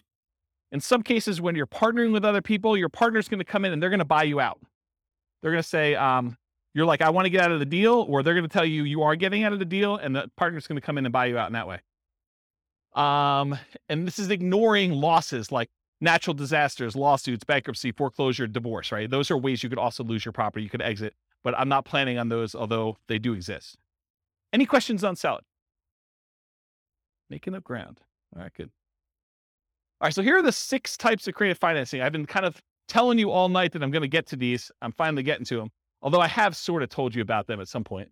So I guess I probably should put this earlier. So here are the 6. We've already talked about what they are. There's a slide for each, so I'm going to go through them. All right, here's a warning. So how many people in here are interested in doing these creative financing type deals? Owner financing, wrap financing, lease option, subject to, just one person? Oh, okay. All right, so if you're going to do these, this class is not enough information for you to do them, okay? Any course you buy online is not enough information for you to do that. You absolutely, 100%, should do a consultation with an attorney in the market you plan on doing the deals and make sure you have the correct paperwork, the correct way to structure the deal so that you don't get in trouble, okay? There's a slide on this coming up, but this is like you're given great power, which with it comes great responsibility. You could really screw somebody over with this. And you could screw them over like unintentionally. You just structure it wrong and you don't realize it, and then something happens to you and it's bad, okay? So you really, really want to make sure, and you don't know what you don't know, right? Like everyone thinks, oh, I did the course, I paid the $1,000, I got the whole thing done. I mean, I got 8 hours of training on how to do lease options. I know everything. Maybe not there, okay? So I strongly recommend you always get the advice of and use an attorney use an attorney on all creative transactions. Now, after you've done 1 or 2 of them, can you probably replicate what they did in most cases? Probably, right? I mean, I think that's probably true. Although there's nuance and differences in each deal, and an attorney may save you from making a mistake on one. If you think of it as the attorney is just an expense of getting this kind of creative transaction done, you can look at it as an acquisition cost. I think that's prudent to do. So these can be complex, highly nuanced transactions. If done incorrectly, you can get you in expensive trouble. Whatever it is, $1,000 or $2,000 you pay for an attorney to do it right could save you $500,000 later. So that's a good return on investment, in my opinion. All right. It has to be win-win or no deal. So with great power comes great responsibility. It's from one of the Spider-Man movies. I forget which, but I think that's an appropriate thing to say here. Yes, you probably could structure deals that are not win where you take advantage of people, especially people in sort of like rough situations where they've got things going on, where they're motivated to sell a property for whatever reason. They may not be thinking clearly. They may be in a position where if you were unscrupulous, you could take advantage of them. And for all of you that are local, if I hear about you doing something unscrupulous, if I hear you took advantage of somebody, I will do everything in my power to ruin your business. I'll just tell you straight up, okay? You'll be removed from this group because I don't want someone looking up your name and saying, oh, so-and-so is part of that investor club. They must have learned how to do this crazy, stupid stuff from there. and I'm going to go ahead and assume that James taught it to him and all that stuff. So our community is small enough that you will be removed from the group, but it will not end there. If I find out that you did something unscrupulous, I will go out of my way to say, do not do business with so-and-so. And it will get ugly. So I'm just telling you up front, don't do it. Okay. You'll be banned from meetings. You'll be removed from a member. I banned, I think it's 13 people at this point from the group, in case you're wondering. You should only do deals that are win-win for all involved. It should be win-win or no deal at all. Does anyone have any questions on that? This is your chance to ask me. Yeah, exactly. All right. No questions? Wow, it got really silent in here. Like, you guys are like, holy crap. I mean, you got to understand, you guys don't pay for these, right? So there's zero incentive for me to keep you around. You guys understand that, right? Like, I'm like, this is sort of like, you're coming here for free. If you're going to do like bad stuff, I don't want you here. And I'm not losing any money by having you not be here. Right? You get that. And in fact, you could hurt me. So there you go. All right. Now that I've kind of gone down that dark hole, what are the benefits of financing? Why would you want to consider doing these types of deals? So little or no down payment required. If you're trying to buy a property with a lease option, it's not like you need to come up with 5% down or 20% down in order to do those types of deals usually. Although it's completely negotiable. It's typically the same benefit as Nomad, except you don't need to move in. With Nomad, we're able to buy a property with 0% down, 3.5% down, 5% down. So a lot of times you can acquire these creative financing deals with similar down payment sizes, except there's no requirement for you to move into the property and live there. So it's great in that way. A traditional down payment, usually 20 to 25%. You can do it with less in some circumstances with that 15% thing. If you're doing more traditional, like non-owner occupant financing. It's possible to buy without bank qualifying. So you don't have to go to a bank and get qualified. You can buy with credit blemishes. If you recently had a bankruptcy or foreclosure or short sale, you should probably be in a good financial position before you start making payments on someone else's loan or telling them that you can perform, because you don't want to be in a situation where you file bankruptcy and you're heading there again and you tell a seller, I could take care of your $2,000 a month payment and I'm good for it. I don't think that's a good idea. So you can buy them with bankruptcy, foreclosure, or short sales, because a lot of times the seller is not going to say to you, hey, I want to pull your credit report. I want to do a full credit check on you. I want to see like all your financials. A lot of times they're allowing you to buy properties without a lot of that background done. Although they can require it, it's a negotiation. You can buy without income qualification. So if you go to a bank, you get traditional financing, they're going to pull everything and do income qualification on you. With a lot of sellers, they're not. You should always disclose material facts.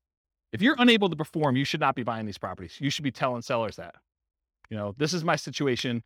And even if it means the deal is going to die, you should disclose that to them. Put them in touch with someone else who could do the deal or partner with someone else who can do the deal. You should always disclose that. Another advantage of doing creative financing, though, is you could buy an LLC or another entity up front. And a lot of times, if you're buying a property through the MLS with traditional financing, you're going to buy in your name. And then after that, you could, if you wanted to, talk to an attorney as to why or why not you may want to do this, but you could move it from your name to an LLC. Some people believe that would trigger the due on sale clause, which gives the lender the right, they're not obligated to, but it gives them the right to actually foreclose on the property or accelerate the loan technically, and then usually foreclosure is the next option. But that's a thing that could happen if you do it. When you're doing it this way, provided the loan doesn't have an underlying due on sale or due on transfer clause, which most of them probably will, unless you're doing owner financing. But if you're actually doing it where you're wrapping a loan or you're buying subject to or doing something like that, you could buy an LLC, but it probably will still trigger that acceleration clause in the mortgage documents. One of the benefits of creative financing, it's amplified return on investments. So some would say improved, but it could be the other way. So if you're putting less into the deal, but you're still getting the same appreciation dollar amount benefit or the same debt pay down benefit or the same depreciation benefit, then your returns are amplified because you have less in the deal. And you could walk away. If things really, really got ugly, you could walk away from properties and do stuff. So see my warning the dangers and risks of real estate investing class. Well, if you're doing a lease option, you don't have to exercise your option. You could walk away in that case. Okay. I guess more continued benefits, self-directed IRA or self-directed 401k. In a lot of cases for doing those types of loans, you need to put down 30%, 35% in order to get those loans done. Sometimes even more. So if you're buying a property and you're doing it outside the MLS, you're doing creative financing, you can acquire properties with these self-directed products without having to put 30 or 35% down, which is a huge benefit. You can do partnerships without a credit partner. Remember the 3 roles of credit partners, 3 roles of partnerships. There's the deal maker, there's the credit partner who does the loans, then the cash partner. So you don't need the credit partner anymore if you're coming in and you're taking over a loan, or you're doing lease option, or you're doing owner financing. You don't need that person anymore. Could allow you to buy a property while waiting to qualify for more traditional purchase.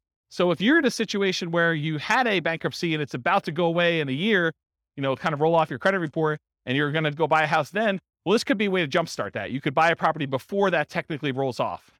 You're fully recovered financially, but it's still on your record.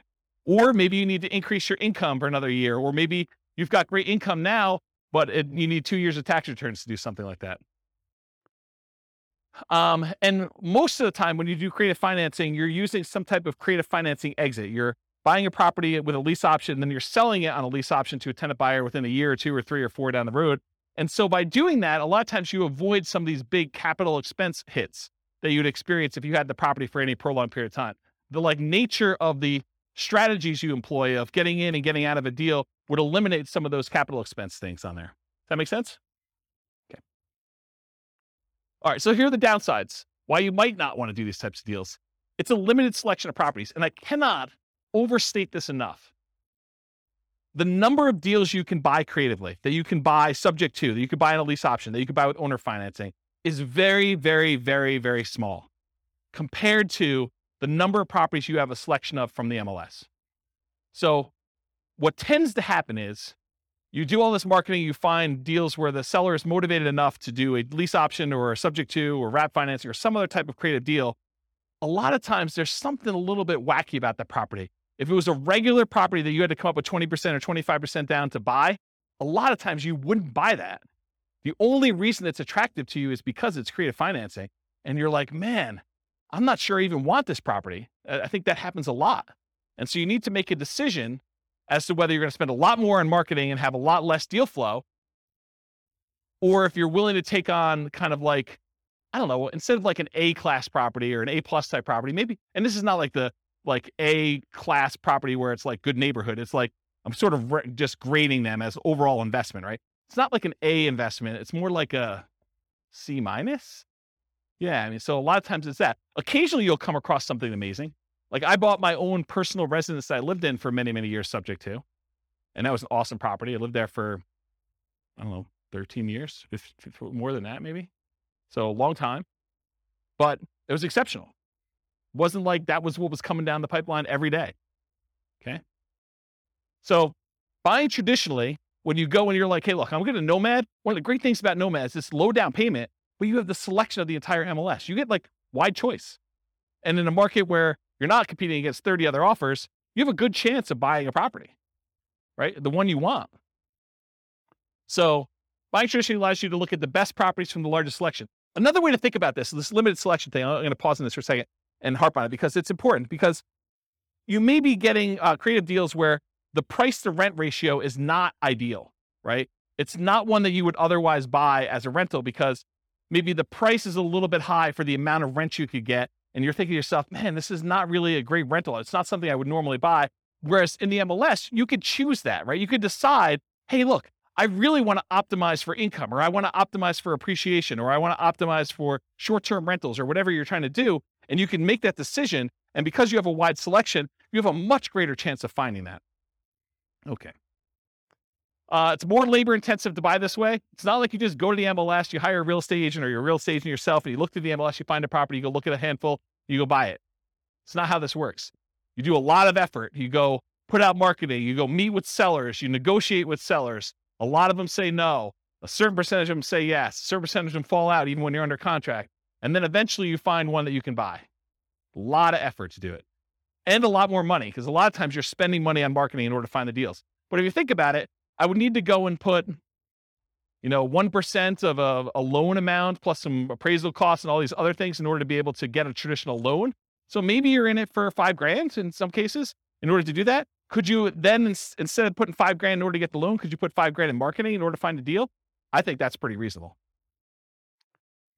More labor intensive. I talked about that. Lower ROI for time invested. So you put time in, so your return on the time you invest is much lower.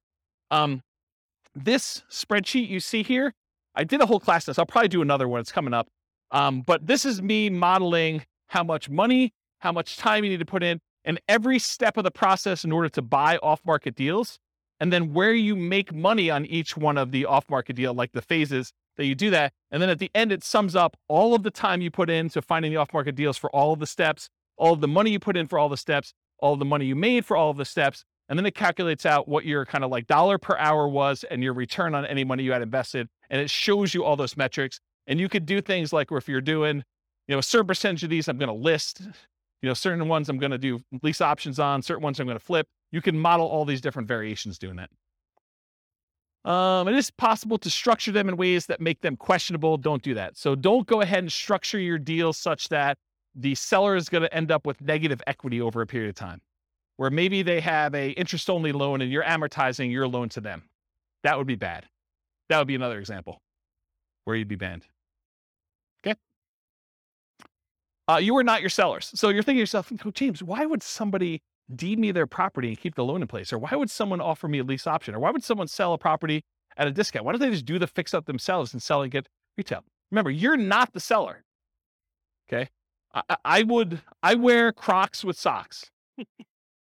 Poor choice. You guys probably wouldn't do it, but I do, and I'm okay with it. Right? So just because the seller would do something and you wouldn't do something doesn't mean it's bad. Okay. Whether or not you would do something is not a reflection on what others would do. Just realize that. All right. Why would sellers do creative financing? To solve a problem they have. If they have some type of issue where they need money, and they need to get out of the house, they're ready to do a deal. They can't afford the house anymore. They've lost their job. They used to be a 2-income household. They got divorced. They can no longer afford the payments anymore. Maybe they just want out. They stopped making 2 mortgage payments. Maybe they met someone. Now they're in love. They want to move into one house. They have this other house. They can't afford 2 mortgage payments. So they just want to get out of the other one. And they're so in love, it doesn't matter. They're just like, look, just take over my mortgage payments. Negative emotions associated with the house. Look, they lived in the house, they got a divorce, and every time they turn around, they see their ex-spouse, and they can't deal with it anymore because it emotionally triggers them. So that would be another reason why they wouldn't do it. Or they lived in the house with their spouse, and their spouse passed away, or they lived in the house with their mother, and their mother passed away, or they grew up in the house, and their parents lived there, and both their parents passed away. There's all these emotional reasons why they may not want the house anymore. They need to access equity quickly and easily. Maybe they want to go invest in Twitter before Musk buys it or whatever they're doing, and they need all that money in order to do it. They're like, I don't care because I'm gonna triple my money in Twitter or Bitcoin or Dogecoin or whatever it is, and they want to take all their money and do that. It could be a reason for them to want to get out. They don't want to manage it or maintain it anymore. Too much work, too much effort. Maybe they own it free and clear, and they're doing their financial planning, and they're like, look, I need income in order to support me in retirement. This equity sitting here doesn't do me anything. I can either rent the property, which I don't want to do, or if you're willing to, I'll accept monthly payments on this property, and that would look like an income stream for me. And I'm okay with that. That would work. What would friends, families, or neighbors think? Their ego is too significantly tied up in what other people think that they don't want to list their property and have nosy neighbors coming over and looking at their property. They would rather sell it to you and be done with it, and then you could deal with all that. To get their price, even if it means being flexible on terms. So there's some people that are like, I need $500,000. I told my brother-in-law that I was going to sell this thing for $500,000. I know it's only worth $450,000, but I got to get $500,000 because that's what I told him. You could structure a deal where you could overpay for a property. You have to get better terms, maybe a lower interest rate in order to acquire the property that way, or a big balloon at the end. Okay? Why wouldn't sellers do creative financing? It's not a good solution for them. A lot of sellers are going to say, nope, this doesn't work for me. Okay? It's not a good solution for them. That's fine. Fear, the tenant trashing the place, not paying, calling with repairs in the middle of the night. What would friends, family, neighbors think? Unrealistic expectations. Tomorrow I'm going to get a cash offer for full price. I'm just waiting for it. My home is nicer than all the other ones on the block. I'm going to get top dollar. The other house down the street, it doesn't have views like mine do. Because in the winter, when the trees aren't in full bloom, I can sort of see through the tree that big rocky mountain figure thing, and that's amazing. That's my amazing view for like 3 months of the year, and that's my house is worth $25,000 more. Maybe. My agent is just not marketing it well enough, so I'll find another agent. I bought it for X, so if I were to sell, I would need to get X plus Y. Just some arbitrary math they've done in their head. I want 20% down, or I want 20% or more down. So maybe they're like unrealistic in what you are offering in terms of down payment. I put 20% down when I bought it, so you need to give me 20% down. That's how it always works. They need to, or are willing to wait for more traditional loan or cash transactions. It's another reason why they wouldn't do creative finance. Any questions on those? Sweet. All right, so these are the different ones we're going to cover owner financing first. Owner financing, what is it? Seller acts like the bank. The property must be free and clear. They cannot have a mortgage on it for it to be owner financing. What if they have a loan on it? It's a different type of strategy. It's probably either subject to or wrap financing in that case. You purchase the property. You and the seller agree on terms, the interest rate, the duration, the amount of the loan, the purchase price, if there are any payments on it, the balloon, and the amortization. The note and deed of trust, or mortgage in some markets, for the benefit of the seller. So this is what secures the property, secures your loan with the property. So in case you do not make the payments, the lender, in this case the owner, can actually get the property back. You are the owner in this case. If you don't pay, the seller can foreclose. Now I don't have time to cover this, but there are some advanced strategies. I'll cover this when we do the creative financing things. Just remind me, or I hope I'll remind myself. You can do things like substitution of collateral. It's an advanced strategy where you have the ability to move the loan itself to another property. So you don't have to technically pay off the loan when you sell the property. Very, very complicated, advanced topic we'll cover another time. Key characteristics of owner finance or sellers.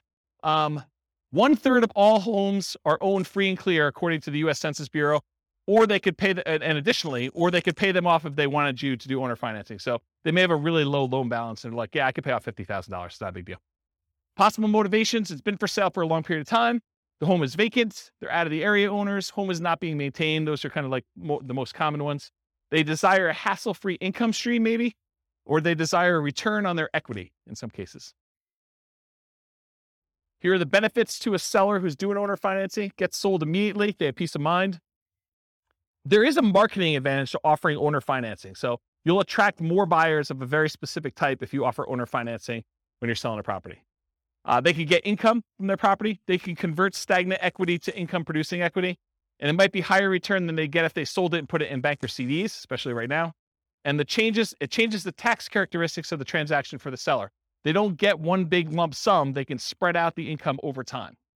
So it changes how it's treated from a cash tax standpoint. Qualifications. So how do you know if you're qualified to do an owner financing loan? Well, you need to negotiate that with the seller because it varies. Some will want full credit income check like traditional bank qualification. Some will not. Some will want larger than 20% down payment. Some will consider with nothing down. It's all negotiable.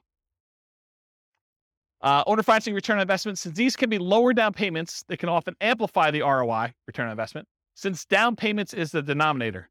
So it can make positively cash flowing properties have better, higher ROI. It can have negatively cash flowing properties have worse, lower ROI. It amplifies it. Since these can have lower than market interest rates, they can often improve cash flow and debt paydown. And you do get appreciation and tax benefits by doing owner financing. You're the owner of the property.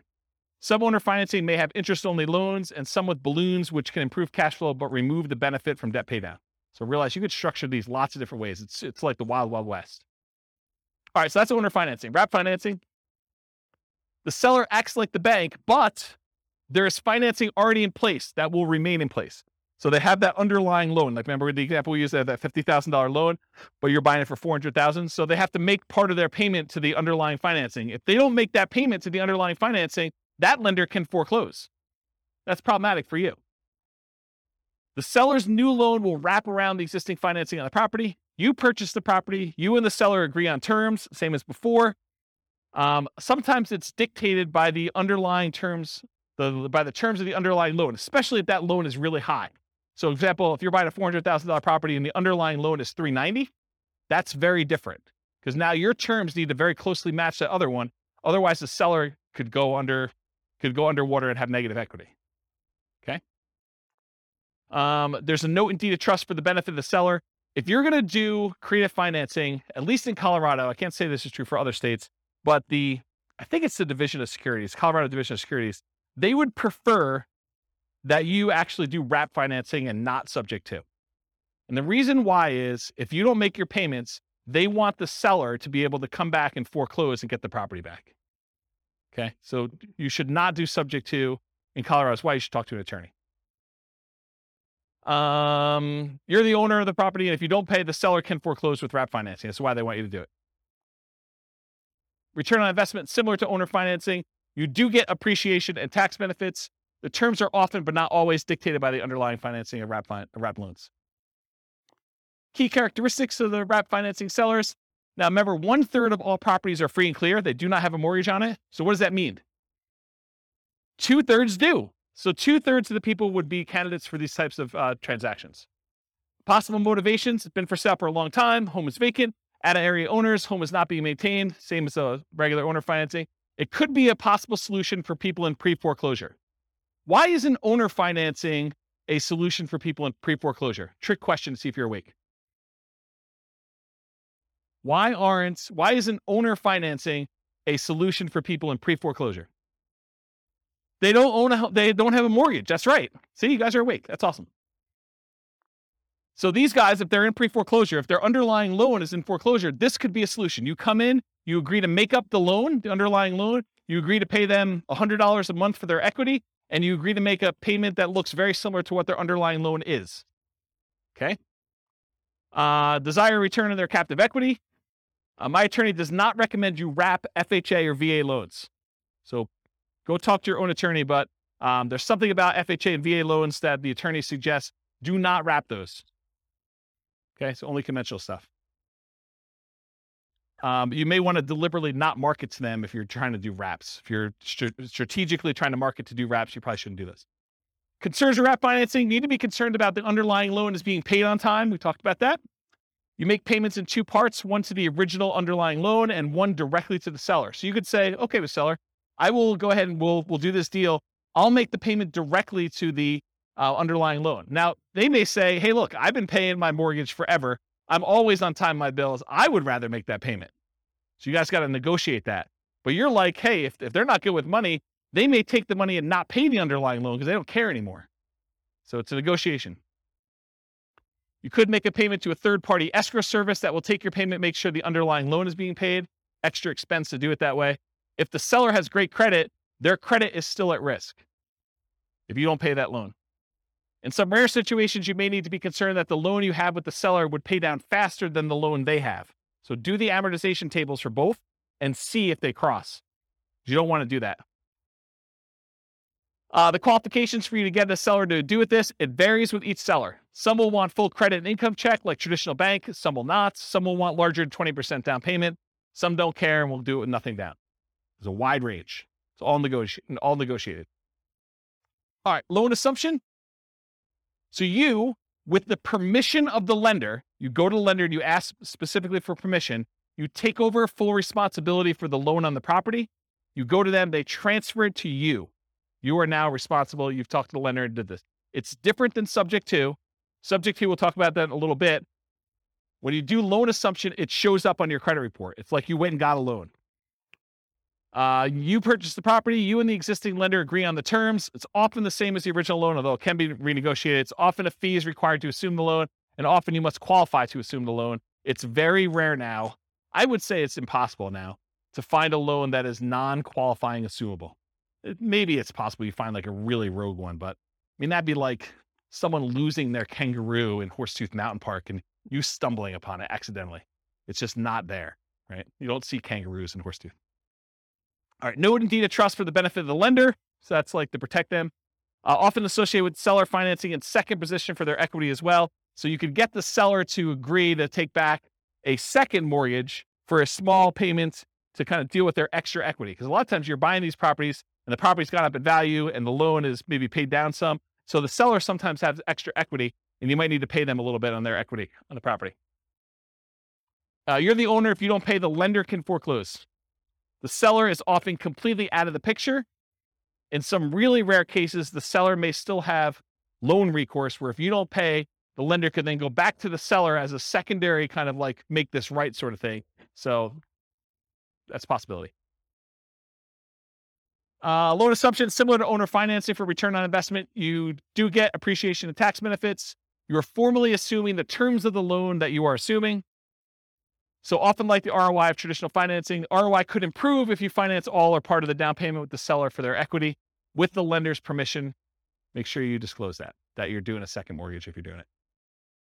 Any questions on that? Key characteristics of loan assumption sellers, they have a loan. Whoops. It often helps if the loan is assumable like FHA. Often requires that you owner occupy the property. So a lot of times they're not going to do this for a non-owner occupant unless it is a non-owner occupant to begin with, and they might. Making it much less attractive if you're looking to do this investment. So if it's not assumable, you need to try to convince the lender to allow you to assume it, even though it says it's not assumable, which is an uphill battle, saying it mildly. I've never seen them do that. It's possible you could go talk to a local lender and they're highly motivated to get this particular loan out of this person's name and have someone else take it over. But I don't know. It's like, good luck. Good luck with that one. Possible motivations, same as before. May desire a return on their captive equity. They may want a premium for an exceptionally good loan. With all these really good loans now, someone may say, hey, look, my loan's worth something. You can't get a 2% loan anymore. I know, and now they're 6%. So you're going to pay me a premium for this. And they have good reasons to say that, right? I mean, if you're doing that. And it may be worth it paying that. The qualifications to assume for non-qualifying assumable loans, there are no qualification standards. You qualify assumable loans, it's up to the lender, typically traditional lending criteria. So what you would have to do in order to qualify for a brand new loan is probably what you're going to need to do in order to qualify for this one. If the loan continues to have recourse against the seller after the assumption, the seller should have input on the qualification standards, and each seller is different, right? If they're still on the hook, they should be able to say. Seller's equity, often, especially in appreciating markets, a seller will have equity above the loan assumption. So expect to either pay the seller for their equity as a down payment and or as monthly payments over time. This often becomes the second position for seller financing, like a second loan. Watch out for negative cash flow, although it might still be worth pursuing for the loan that's good enough. Yeah, 22 on through the mic. Pass that back. Thank you. What's an example of a non-qualifying assumable loan? They don't exist anymore, but there used to be loans where you didn't even have to qualify. Someone could come in and just start making payments on that and say, I'm assuming it. And the bank used to be able to just say, I guess okay, because they have no say in it. That's what a non-qualifying assumable loan used to be, but they don't exist anymore. It's really hard to find them. You know, unless you create a loan, like a private loan to somebody, and it doesn't say like what the terms are for whether you can assume it or not, or you put in there that it's not qualifying, you know, you could do like a private loan where that happens, but I don't see them anymore. I think the last one was like 1987. And if they're 30-year loans, I mean, that would have been 2017 or 2007 when we would have saw the last one. Yeah. So I heard that there are some banks if the house has 40-50% equity in there, and they can just take anyone to come in and assume the loan without checking their backgrounds, like credit score and stuff. Is that? I've not heard that. So if Okay. you find one of those, definitely reach out to me and let me know. Okay. But I've not seen it. Okay. Yeah. All right, cool. Types of loans to assume. So this is sort of like my internal checklist, or at least a discussion. I would prefer to take over fixed rate loans versus variable rate loans. Makes sense, right? I would prefer to take over fully amortizing loans versus loans that have balloons, because a balloon on a loan is you pay for 20 years, and then whatever your balance is at the 20-year point or whatever the time period is, then you have to pay the full thing at that point in full. So if you still owe $200,000, they're looking for $200,000 at one time. That's what a balloon is.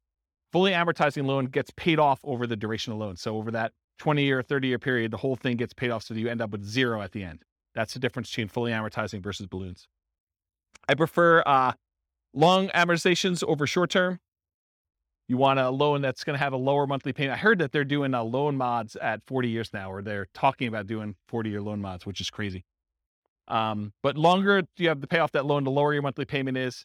It's closer it gets to a interest-only loan, which is going to be your lowest payment in most cases, unless you have a negative amortizing loan. High interest rates versus low interest rates, I would prefer low. Qualifying assumable versus non-qualifying. If you can take over a non-qualifying, that's better. And recourse versus non-recourse. If you cannot have to be responsible for the loan if something goes south, that's better than having to have responsibility.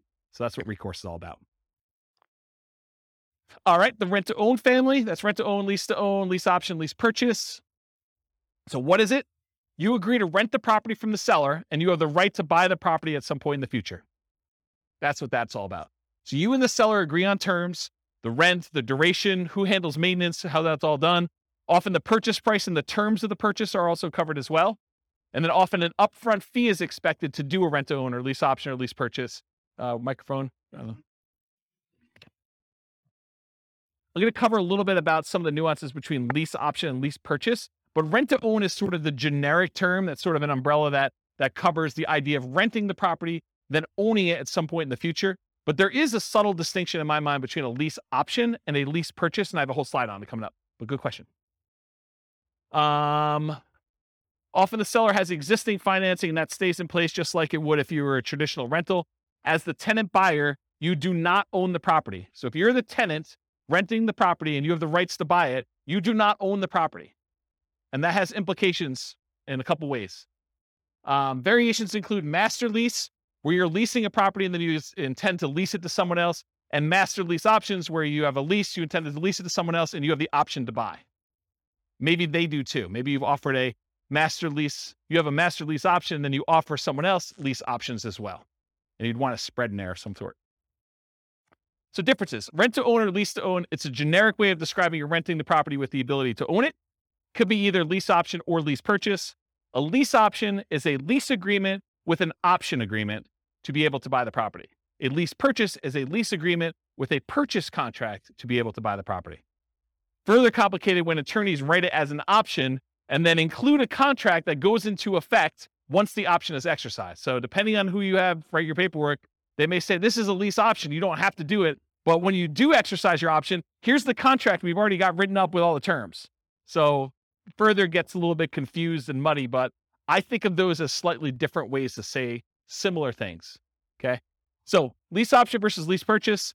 You're leasing the property. You have the option to purchase the property at some point in the future. You do not have to buy.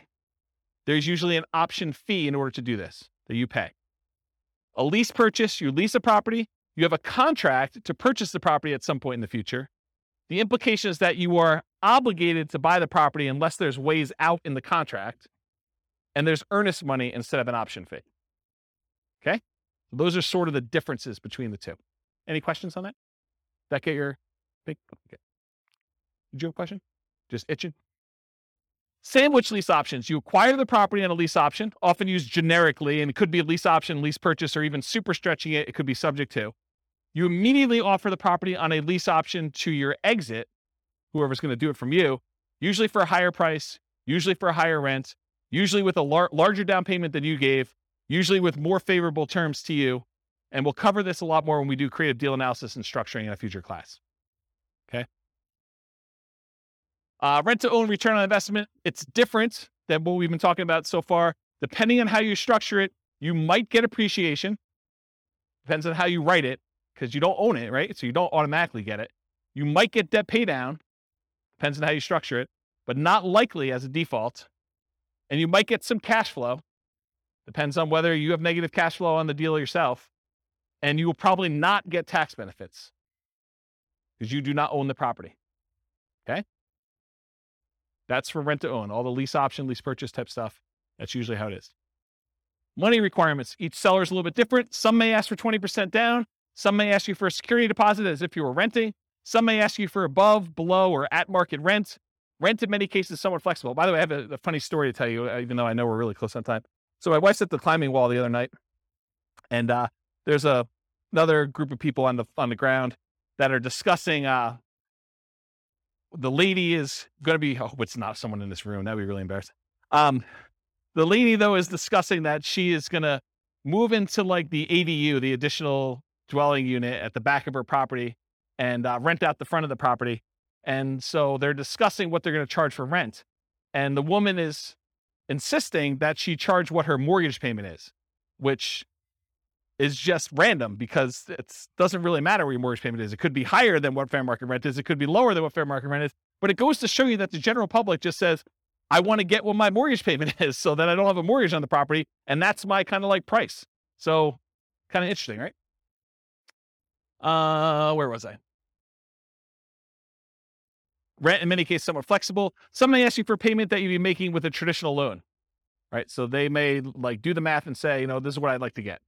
If you can't afford that payment, you're really saying, I can't afford that home, right? If you're saying that doesn't work, I can't afford that, you're saying, I can't afford this home.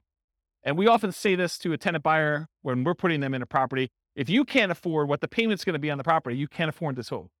You're not going to be able to afford what the payment's going to be if you go to the bank and get a loan on it. Then how are you ever going to go to the bank and get a loan on it and cash me out? Don't put people in properties when they can't afford the property. What happens if you don't buy? What happens to your down payment? These are questions to negotiate. What happens to your down payment? What happens to your monthly payments? What happens to rent credits if you've got those? What happens to any repairs you've done? What happens to any equity built up from paying down the loan? And does it matter if you did a lease option versus a lease purchase? Yes, it does, in my opinion. All right, so advanced strategy for purchase price. So one of the challenges a lot of times when you structure these lease options is you say to a tenant, you say to the seller, hey, I'll give you $300,000 for your property. But when you pay down the loan, you don't get the benefit of that loan pay down because when they go and you close out the transaction, they're getting the difference. So one way to solve that is you say, okay, Mr. Seller, we agree that, I'm going to buy it from you for about $300,000 and that you're going to walk away with 10 grand. So let's go ahead and write this up such that when I buy it from you, you get 10 grand. So it's $10,000 over the then current loan balance. Make sense? So as the loan gets paid down, you're getting the benefit because you're the one making that payment. So typically a purchase price, for example, $300,000, the advanced strategy is to have a fixed profit for the seller. Example, $10,000 above current loan balance at time of closing. How much different is this? Well, debt pay down is significant. Amount each month increases as loan ages. The amount each month is higher, the lower the interest rate is. So depending on the year, what year it is in the loan, it could be $4,500 per year with a 4.5% loan on a $300,000 home. If you hold it for 3 years during your lease option, that's $13,500. That's pretty significant. All right. I got 2 more to cover plus a little more. So contract for deed, what is this? The seller acts like the bank for a car loan sort of like thing, right? Like that's the way to think about it. You do not get title for the property until you fulfill the terms of your agreement. Often there's financing already in place that will remain in place. You and the seller agree on terms. The seller remains the owner until you've completed the terms of your agreement. And if you don't pay the seller can evict you. It might be used when you're offering to owner finance your property for a buyer. So you might offer this to someone else. Contract for deed return on investment, it's different. Depending on how you structure it, you might get appreciation, you might get debt pay down, you might get some cash flow. You probably will not get tax benefits if you're the person acquiring the property using this strategy. Subject 2. Remember, in subject 2, the seller deeds you the property without explicit permission from the lender. Many believe, as I do, that the best practice is to disclose to the seller that there was a transfer of title. You should put them on notice. The loan remains in the name of the seller. The loan will not appear on your credit report because it's not in your name. It's different than loan assumption. It may be an additional note to the seller for some or all of their equity. Your return on investment, similar to owner financing, wraps and loan assumption. Since these can be lower down payments, also amplifies that ROI as we've discussed before. All right, cover a couple last ones. Traditional buy and hold. So this is like, we've covered like all the creative financing ones. Now I'm going to cover some of those other ones kind of quickly. And I think most of them are one slide, so it should go pretty quickly. Traditional buy and hold, you got traditional financing, and a lot of times you're renting the property. You possibly sell at some point in the future, or you keep it forever. It's often limited to 10, 30-year fixed rate finance properties for non-commercial. So you're limited in how many you can do with this. So in order for you to scale, it's much harder for you to do this. You could do it with partners. You can rent to long-term tenants or short-term tenants like a vacation rental or something like that. So those are the things you could do, whichever way you want to do it. Nomad, we talked about this. It's like traditional buy and hold, except you owner occupy the property. For it to be Nomad, you got to move in. You get owner occupant financing. Lower down payment, better interest rate that you can get for a non-owner occupant. You got to move into the property at least for the first year. That's what your lender requirements say when you sign to get your loan. This is where I'm getting this number from. So when you sit down and you sign for your owner occupant loan, you sign something that says, I agree to live in my property for a year. Okay. You get much better owner occupant financing. You can get more than 10 traditional loans since you're always buying a primary residence. So it can go beyond 10 if you need to. House hacking, you rent out part of the property, duplex, triplex, or fourplex, or bedrooms, or the garage, or you rent an RV spot or something like that. That's what the house hacking is all about. Fix and flips, you find a property you can add value to, often use cash, hard or private money, partners for funding. You can do live-in flips with owner-occupant financing, so you can go buy a property. And there's even special loan programs, like there's a conventional, do you remember what's called conventional home ready, or so it's like a rehab loan that's conventional. Is it home ready? Is that what, there's some brand name for it. Just go ask your lender what the fix-up loan is for conventional. Or the FHA version is 203K. There's the FHA 203K loan where you put 3.5% down, and you buy the property, plus they will loan you the money to do the fix-up on the property. You can't do it yourself. You have to hire contractors, but they'll loan you like 96.5% of that too. So you put 3.5% down of that. So it's a pretty interesting program if you're going to do it. So that's live-in flips with owner-occupant financing. You could do 2-year slow flips for those trying not to pay capital gains, although the math with reasonable assumptions suggests waiting 2 years is letting the tax tail wag the dog or something like that. The idea being that if you're going to do that strategy and you're getting a big enough discount, you don't need to wait the 2 years. Just pay the taxes and do it. You'll make more money, a lot more money. Okay? The one with an extra R. It's similar to fix and flips. You got to find those properties that you can add value to. The acronym is buy, rehab, rent, refi, and the last R is repeat. You must get significant discounts or find an alternative way to add value. The cost of financing can significantly eat into your equity as you do this, because a lot of times you're using some type of hard money loan up front to do it. And then usually the refinance loan is not cheap. It's not usually a really low cost loan program to get to the cash out refinance. Or sometimes I guess it's not a cash out refinance. Could just be like a rate and term, depending on how you finance it.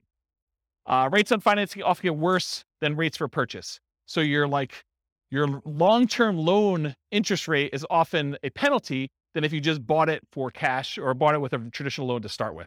So realize you're trading some of these things. And a lot of times you leave some money in the deal. Wholesaling, you find a deal, you control a deal, you sell your rights to the deal. Often selling your rights in a contract. How does this compare to real estate brokerage? I think I covered that already, didn't I? Okay, let's skip it. Wholesaling, selling wholesale properties, but closer to retail prices to retail, a lot of times owner-occupant buyers.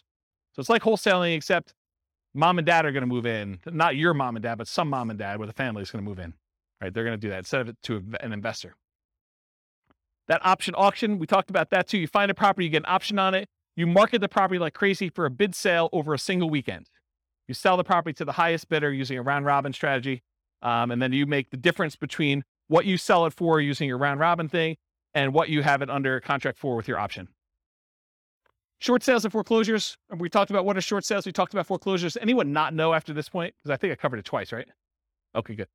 So we do those. Usually foreclosures are the auctions, either the county or the MLS after they've gone back to the bank. And short sales are usually from the MLS or for sale by owners. Real estate investment trust. They're basically that fund where people get together and they're buying big buildings, and you can become a cash investor in those. You buy them from your stockbroker. It's usually an all cash investment. You're not usually able to finance those that I'm aware of. And they're usually passive. Tax liens and deeds, it's county dependent. They vary, like what the interest rate you pay. Some you bid down the interest rate. Some you're getting a fixed interest rate. Some you have to wait.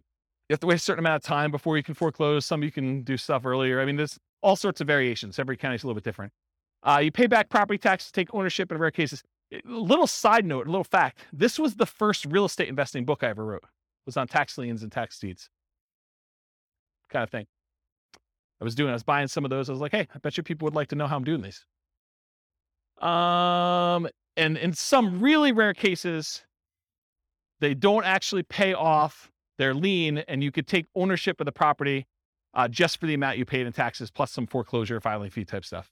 So it's sort of like the grand slam random home run that you occasionally get, really rare, but it's a way to boost your return and sometimes get a property. Not like that, no. Partnership syndication, you find deals in all the ways that we've discussed. You partner with others to assist with roles you're unable or unwilling to fulfill. Remember, there's the syndicator or the deal maker or the manager of the deal. There's a loan partner and then a money partner. You can have someone do one or more of those roles that you're not willing to do if you're kind of putting together partnerships or syndication. Or you could be one of the other roles if you want to get involved. You could be the money partner or the loan partner to do that. Okay, I got 2 slides left. I'm going to be good. Okay, so non-creative financing type stuff. So this is like the non-creative ones that we covered. Like we're not talking about owner financing, those types of things. So traditional buy and hold, including short-term rentals, that's where you typically do these more like traditional financing type things. Going to the bank and getting a loan. Nomad, you typically go to the bank, get a loan. House hacking, you typically go to the bank, get a loan. Fix and flips, a lot of times you're going to go get like some type of hard money loan or some type of bank product to do that, including live-in flips, 2-year slow flips, and partnership flips. For doing BRRRR, you're probably going to do more traditional financing. And then syndications and partnerships, you're going to do those. Okay. So these are like the non-creative financing type things. And then here are the miscellaneous ones where you're not really getting bank financing. Wholesaling, you're not really getting financing at all. In some cases, maybe you're getting, the dough for a day or transaction funding if you have to close in order to get your deal sold. And then if you're doing real estate brokerage, what's great about it is there's no financing, right? You get a seller to agree to let you sell their property. There's no financing you need. A really weird, twisted way, and it's not 100% correct, so don't say, James told me it's this. It's technically not, but one way to think about real estate brokerage is you have an option on a property. You've got a seller to say, hey, look, you have an option to help me sell this property, and I'm going to pay you a fee if you could find a buyer who's willing to pay this number, right? Isn't that sort of what it is? So, I don't know, real estate brokerage is a pretty interesting way to do it. And you only have to do half the thing if you're doing that. If you're wholesaling, you can either find the buyer or find the seller and you still get paid. Wholetailing, you don't need any specific financing to do that. Option auction, you don't need to get a loan or do anything for that one. If you're buying at auctions, if you're auctioning off a property that you own, you don't need any financing to do that. But if you're going to go buy at an auction, it's usually cash. And then tax liens, tax deeds, sales, you're usually paying cash in order to get those. You're not really getting financing, and a REIT, you're not getting financing. All right, last slide, and I'll take questions. As if I haven't been taking questions all night.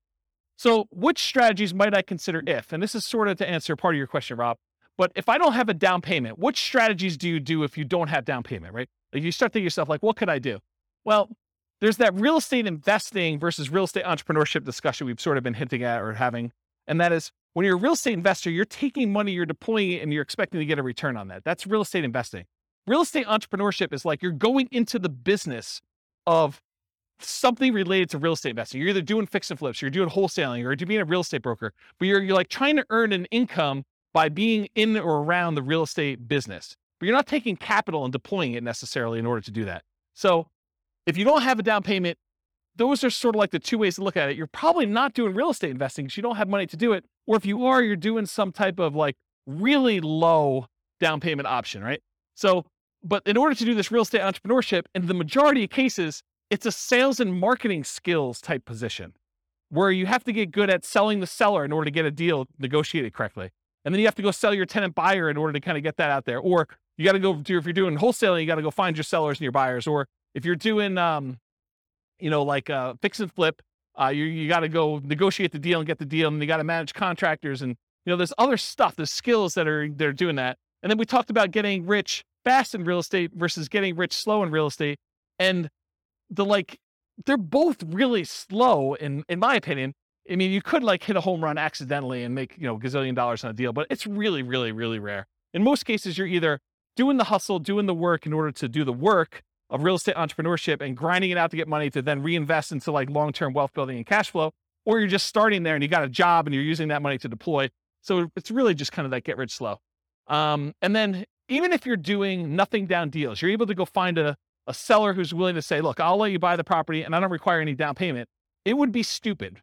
And I'm using that word very deliberately, even though I know it's offensive, but it would be stupid for you to do these without reserves, especially if you're going to go get a seller to agree to do something creative with you, right? So technically, can you do it with no down payment? Yes. Can you do it with no money? No, probably not, right? You need reserves in order to do these types of deals. So that's what I've discussed, down payments, adequate cash reserves for doing that. But what strategies might you do if you have a temporary inability to qualify for a loan? Like you had a bankruptcy or a short sale or foreclosure, or the inability to document your income because you got a new job or new business or whatever it is. And you're like, look, I don't want to wait another 2 years. I'm doing amazing. And, it hasn't rolled off my credit far enough yet. Maybe you go do something creative when you know you can afford it. You got plenty of down payment, you got plenty of money. And this is just a solution for you to go acquire properties and do that. So I don't know, like those creative transactions are probably good ones to do for those where you can't get traditional stuff. Or maybe you bring in a partner of some sort. What if you need positive cash flow? What strategies to do for that?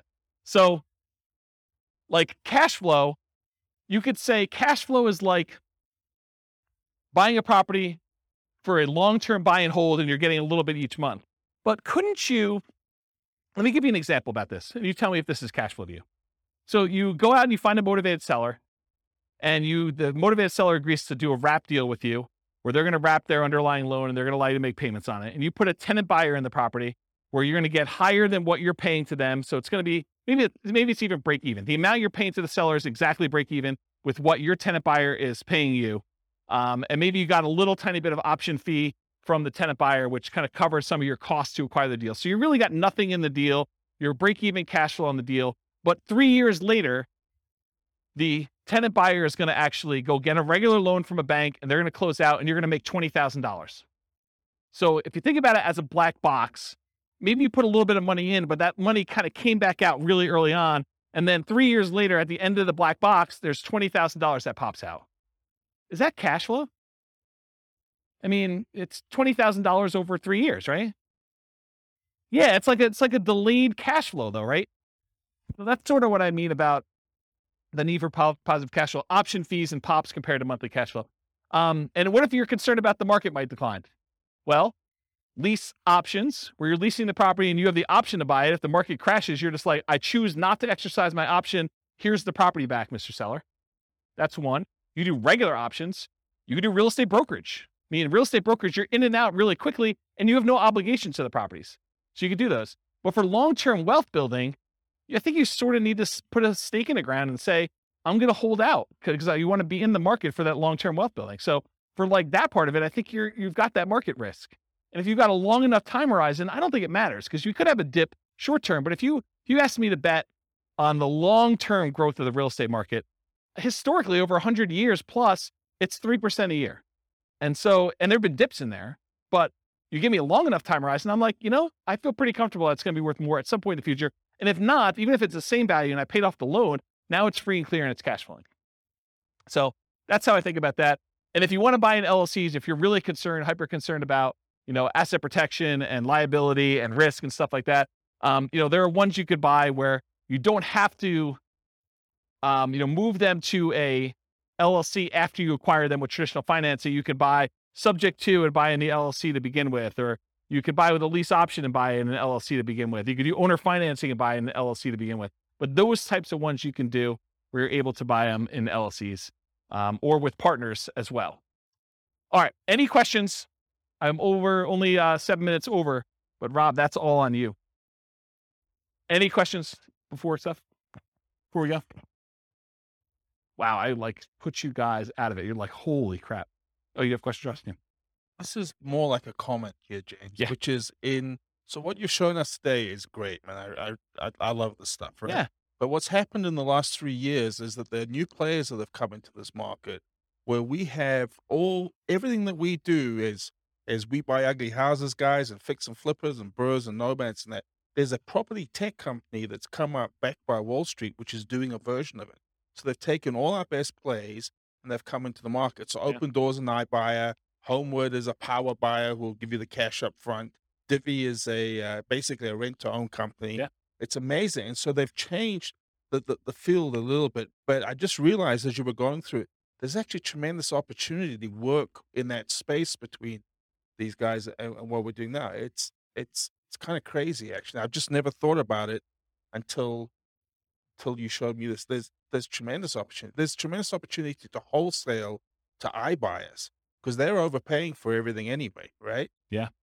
Yeah, I think the way I think about this is we used to live in a land of bliss. It didn't seem that way at the time, but we sort of had this really weird hidden monopoly on all these different options. And I think as Wall Street is coming to play and the the internet and availability of information, sites like BiggerPockets that have sort of made this available to a much larger group of people, I think you see this increase of competition, and you need to become niched, and you need to become specialized, and you need to serve people and find ways to add value, whatever that is. And I think there are fewer opportunities than we used to have in some ways, and there are more in others because now we have more insight into the market, where before it was hard to find these deals and to let people know that you were around and doing stuff. And now it's easier to do that and harder at the same time. I mean, it's like a mixed bag. So I think there are some strategies that don't matter, like Nomad as an example. If you're doing Nomad, does it matter if there are iBuyers? Does it matter if there are things? I don't think so. I think that's a hugely advantageous strategy to use. The long-term buy and hold, I think, there's enough opportunities in there to still do those. But doing the like fix and flip ones and doing the burst strategies, I think it's getting more challenging to find some of those opportunities, especially in heated markets like we've been. And I think as markets soften, you'll see opportunities to do those. But I also think that there are solutions for the creative financing stuff coming. I don't think it's quite there yet because the market's still hot. But I do wonder a little bit if we're going to see a percentage of those guys go to the iBuyers. If we're going to see them, hey, look, I don't need to go sell to another investor. I could go onto this website. They'll give me an instant offer, subject to an inspection and some other things. And so I think you'll lose some of them that way, but not all of them, because I think some of them, the price may be too low, especially if they're high loan to value, and coming in and doing like a subject to or creative financing could be a solution for some of those there too. So I don't know. Yeah. Sell to the iBuyers. Sure. Absolutely. Yeah. Yeah. I think that's a sub niche in some ways, right? Like that's you specializing in who your end user buyer is. But I think there's enough demand from mom and pop investors too, where iBuyer wants them, but so does mom and pop investor. And they may, especially in aggregate, they may be able to eat as much as you can produce. So especially if you're not doing anything at scale, right? If you're not going into 300 markets and trying to go crazy, iBuyer makes a lot of sense if you're trying to scale that way. If you're doing, a couple deals a month or one or two deals a quarter, then, a mom and pop investor is plenty good for acquiring all those, I think, in a lot of cases. All right. Any final questions? Was that helpful? Was that like a good sort of like overwhelm you class where you're like, holy crap, James, what was that all about? Is that good? All right. Well, I got nothing else for you. Thanks for coming, everybody. I will see you all next week. With home prices up, mortgage interest rates up, and rents up, but not quite enough to counteract the higher prices and interest rates, cash flow on rental properties in Santa Ana is harder than ever. Book a call with the Real Estate Financial Planner to apply our proprietary 88 strategies to improve cash flow on your rentals. See the show notes for a link to schedule your call and improve your cash flow today. If you're a real estate agent, lender, or professional in Santa Ana that wants to help our real estate investor listeners, consider reaching out to learn about collaboration opportunities with this podcast. We'd love to add more value to our listeners by having you assist our investors buy, sell, and finance their real estate investments. See the show notes to schedule a call to discuss collaboration opportunities.